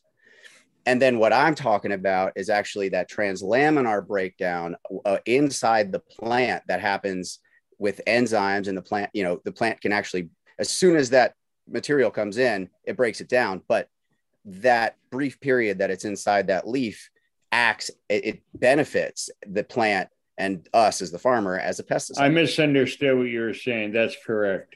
Right. I know. I just had to shove it down your throat a little. Oh, that's all right. I can handle it. I've been called worse. You love me. The biggest thing is just to clean your clones when you're doing your clones, so making sure that you're dipping them in a mineral oil solution and making sure they're coming out clean, and then just deep cleaning your room. So I like to use UVC lights and move them around a couple of different places to make sure I'm fully nuking that entire room for any mold spores or anything else that might have evaded our detection. And then the other thing too is just gassing the room, leaving one of those lights on overnight just to gas the room out with O3, because UVC lights do a really good job of generating ozone, and you can make sure that there's nothing living left in that room. Ants, mice, anyone breaking in. It works good for all those things. Yeah, room full of ozone will stop just about anything that's living. So you actually moved to Oklahoma? Yeah. Oh, Jesus. Just get it out of there. Yeah. What's that? What'd you say? What do you think I'm going to Thailand? Did you say actually? Exact opposite time zone on the planet.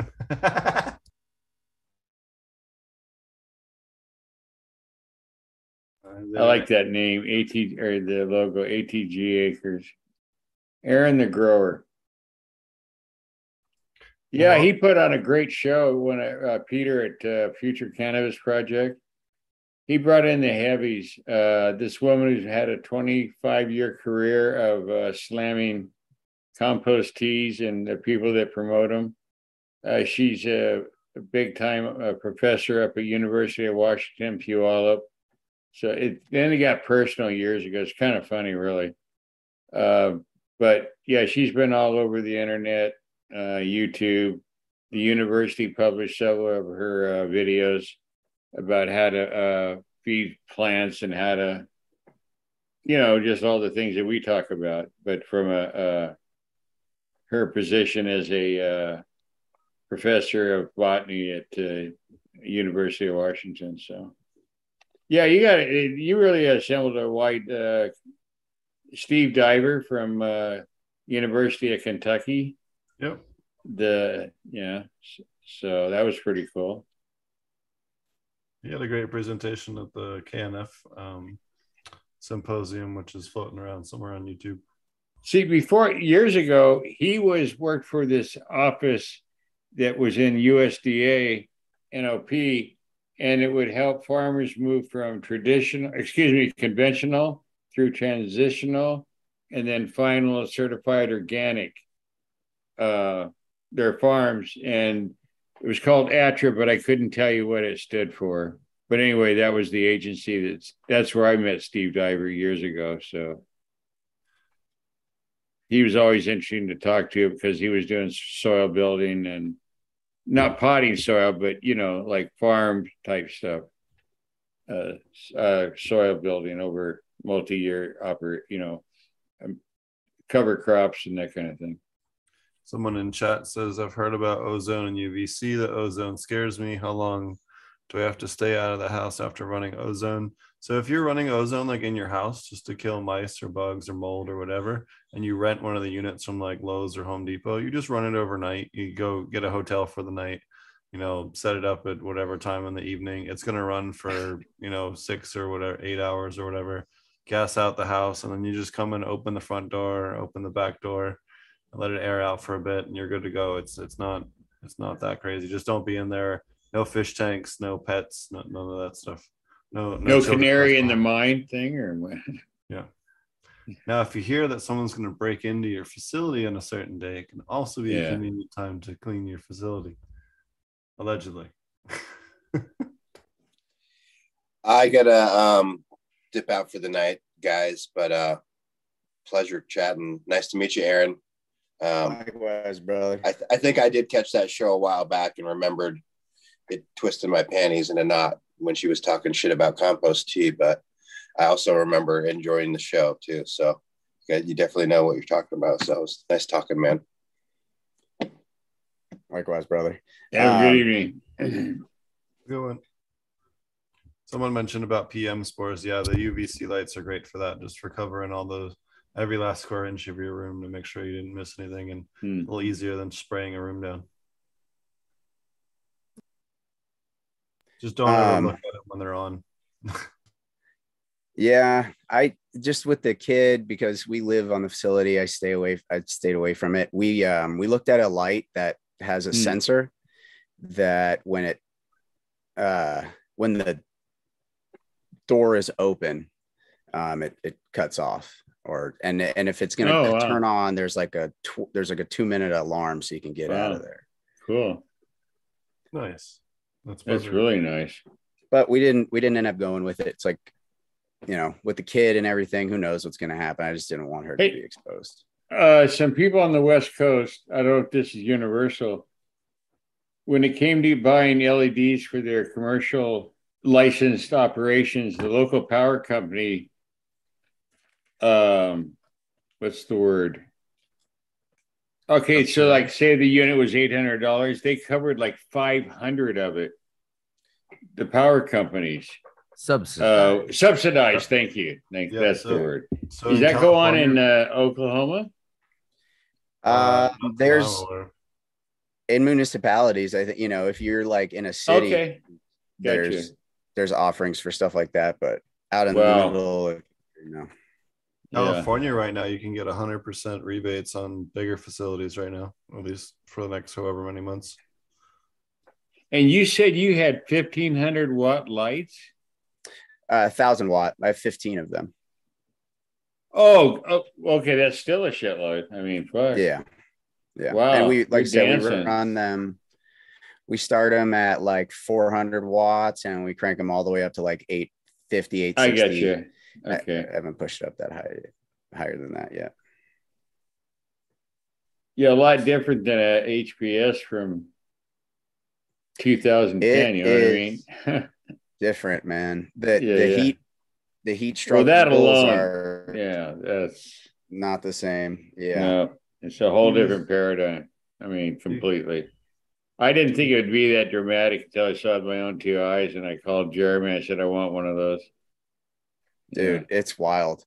I talked to this guy. He's a good friend of mine, Dr. MJ Coco, and he's a lighting expert, tests them, and, works on that, has a website with all that. And he was like, dude, this is the way to go. If you have a square-ish room, put all the lights up high, crank them up, as high as you need to, and they'll never be in your way.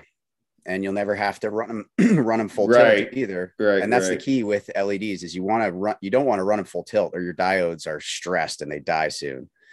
And so you want to run your LEDs at 80%, just like a electrical panel or an electrical outlet. Nothing should ever, you don't want to stress electronics or electrical systems. Right.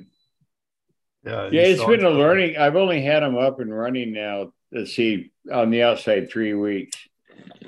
And it's been a learning experience for sure.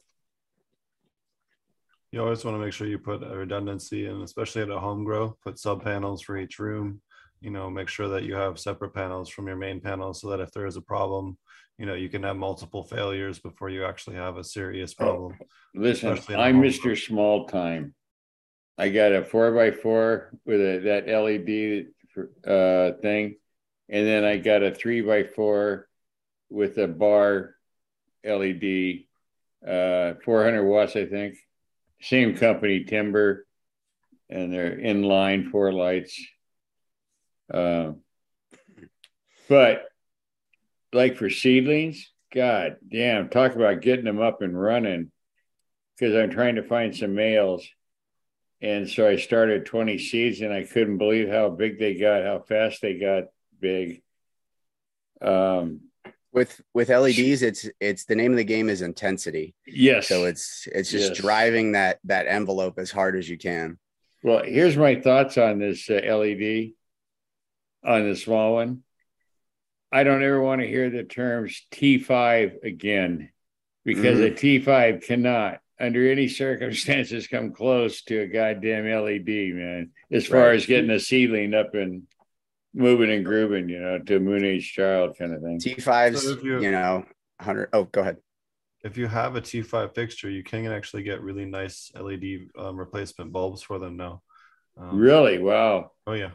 Yep. I run those in my dry room, actually, just so happened to I had, T5s are everywhere because I'm a grower, and why buy a new fixture just for a dry room? So yeah, I run those LEDs up there, and they're not hot, and it's a dry room. It can't be hot. So no, they're wonderful.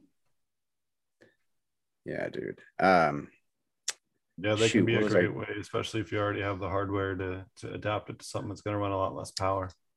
I remember what I was going to say. I have a connection with MetaGrow 420, which are the lights that I use in my grow room. So if anybody's interested in acquiring them, I have wholesale pricing. I'm a rep for their company, so I can fucking hook anybody up with really. And they're solid lights, man. The people that are running them right now that I've already sold them to are like, holy shit, I can't, they can't run them full swing in their tent, which is a good thing. There's no way. What you want. Yeah. I couldn't believe that you could actually bleach a plant, not from heat, but with light. I mean, it was really like, holy crap, got to back this mother off. So, yeah. I've seen Poetry of Plants. Nelson, he was running his lights at his, he was 15, shoot, I can't remember what the par reading is. It's late, but it's maybe 15 or 150 or something, whatever that meter, and just super high numbers, and also really high CO2. And he was getting these pink tips that were both sun and ultra high in THC. Wow. So it was really interesting. Yeah, those pink do you have an Apogee par meter? I know you do. 500. I don't. I use a Pulse for mine, and it's a Spectrum and par, and does everything. Yeah. When I was told that, you need an Apogee par meter, I said, really? Where do you get those? I was told. So I went and looked at them, and I went, $550 to tell me how much light's coming out of this goddamn overpriced light. Dude, Coot, listen, you don't need that. That's great. It's more convenient than what I use, but what I use is you pay $500 and you get this thing it's got the VPD, the temperature, the humidity, CO2, and it graphs it all out for you, dude. You'll turn into a super nerd. I know you're an old guy, but you're going to turn you're a nerd at heart, and you're going to see all this data and go, oh gosh, this is so cool. And now I have to learn how to use a spreadsheet so I can plot it all, and so I can analyze it, graphs, and, I got it. I see where this is going. This got disaster written all over it. You'll survive, though. You'll survive. I want to talk about soil, but anyway, hey, it was good seeing you, brother. I'm glad things are going well. I'm glad you got your family in a better place, and you're moving forward. Good to hear for sure. Thanks, dude. It's good to hear your voice. We sure do miss you, and hope to connect with you again soon. You bet, man. And good night to you, Wes. Good night to you, Steve. And peace, man. On, Coot. You guys take care. Bye-bye. Awesome. Always awesome to have Coop. Yeah, he's awesome. Coop pops on. Well, I don't know. I don't know if we have any more questions from the chat or anything else we want to cover. Sure. Yeah. Is there anything else that you wanted to mention here? How can people find your stuff out here when Metric isn't hating you? Yeah, so follow me on Instagram. It's the best way. The weed sells out really fast. So it tends to be like when I make a drop, I'll post it on Instagram, and then you'll have a couple of days to go buy it. And we make drops in Oklahoma City and Tulsa. Right now you can find my product in Oklahoma City. You can find my product at Puffy Dispensary, as well as Cush Hills and a few other places. There might be a couple other places that still have some blue cookies, but if I said that they haven't, I might be. Oh, maybe Painted Pistols. Shout out Painted Pistols. These guys are in Chickasha, which is like really close to where I'm at, and they do really great work, and they sell a lot of my weed, and people seem to enjoy it in that area as well. So I do want to get to a point where I can post on the website, but I'm not too technically savvy yet. But eventually I'll be posting that on the website as well. But for the most part, follow me on Instagram, ATG Acres. And you'll be able to see all that. And I will be selling these seeds as part of the preservation project. It's basically just going to be cost of shipping plus whatever it takes me to get to the post office to send it to you, and plus the time that it takes to do all that. But we're going to be releasing, like I said, maybe 4 to 6 different varieties based on different traits. I'll make that available on my website, which is atgacres.com. And I will post on my Instagram about this was a really cool one, the carcass post. But yeah, these plants were doing really well next to this old, maybe 6-month-old dead carcass, cattle carcass. And the ones that were further away were not as healthy, not as green. So really interesting to see animal drop compost kind of going on.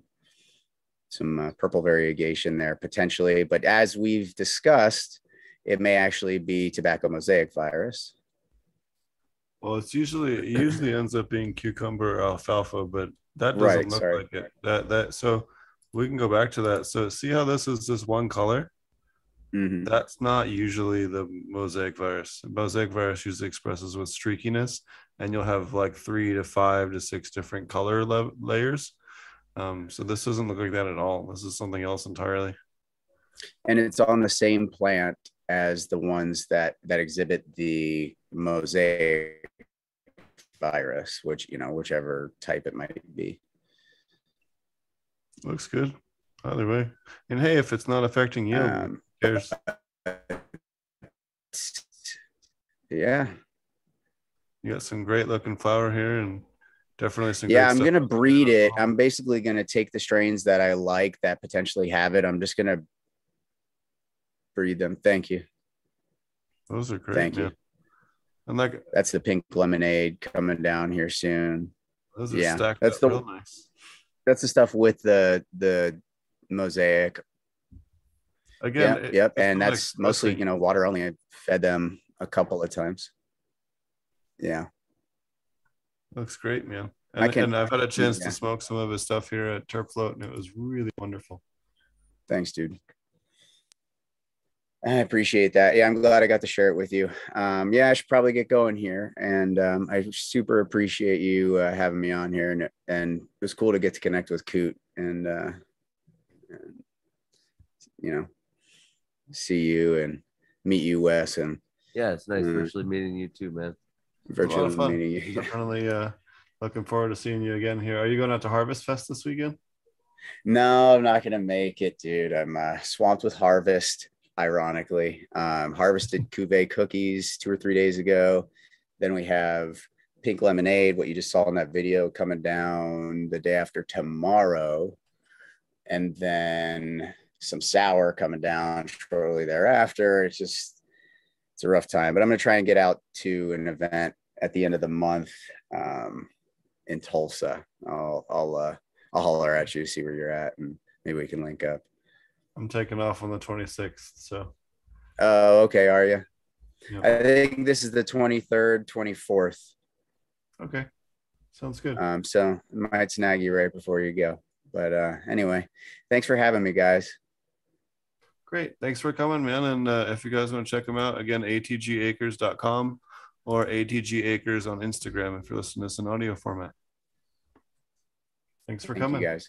Awesome guest. Appreciate it.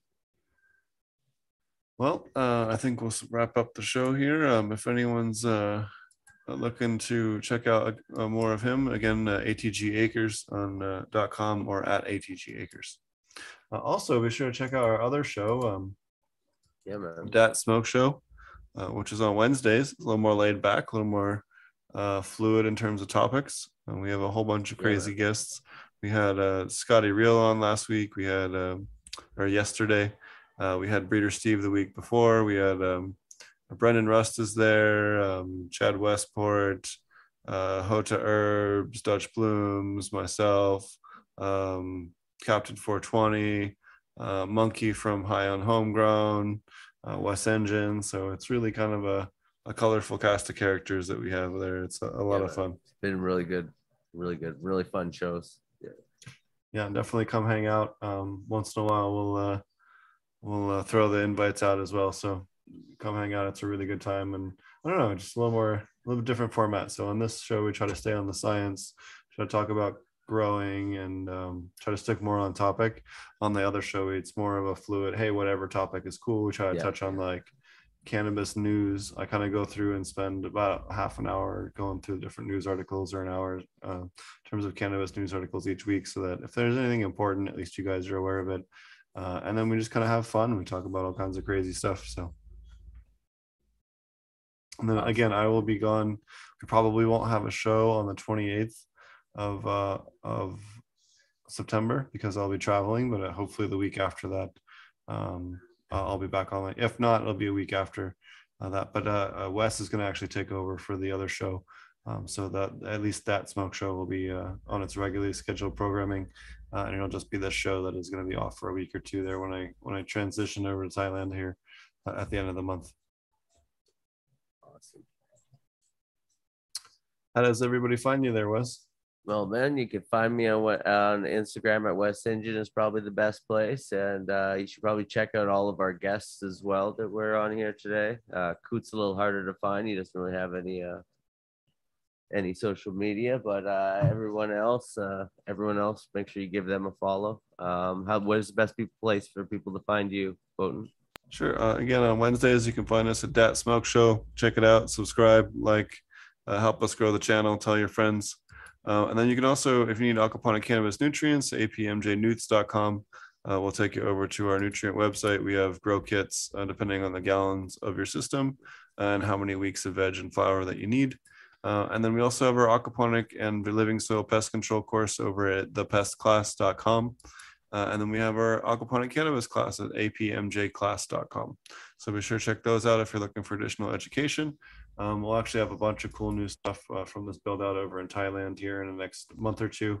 I'm going to start introducing that stuff, kind of as I finish filming and editing it while I'm there.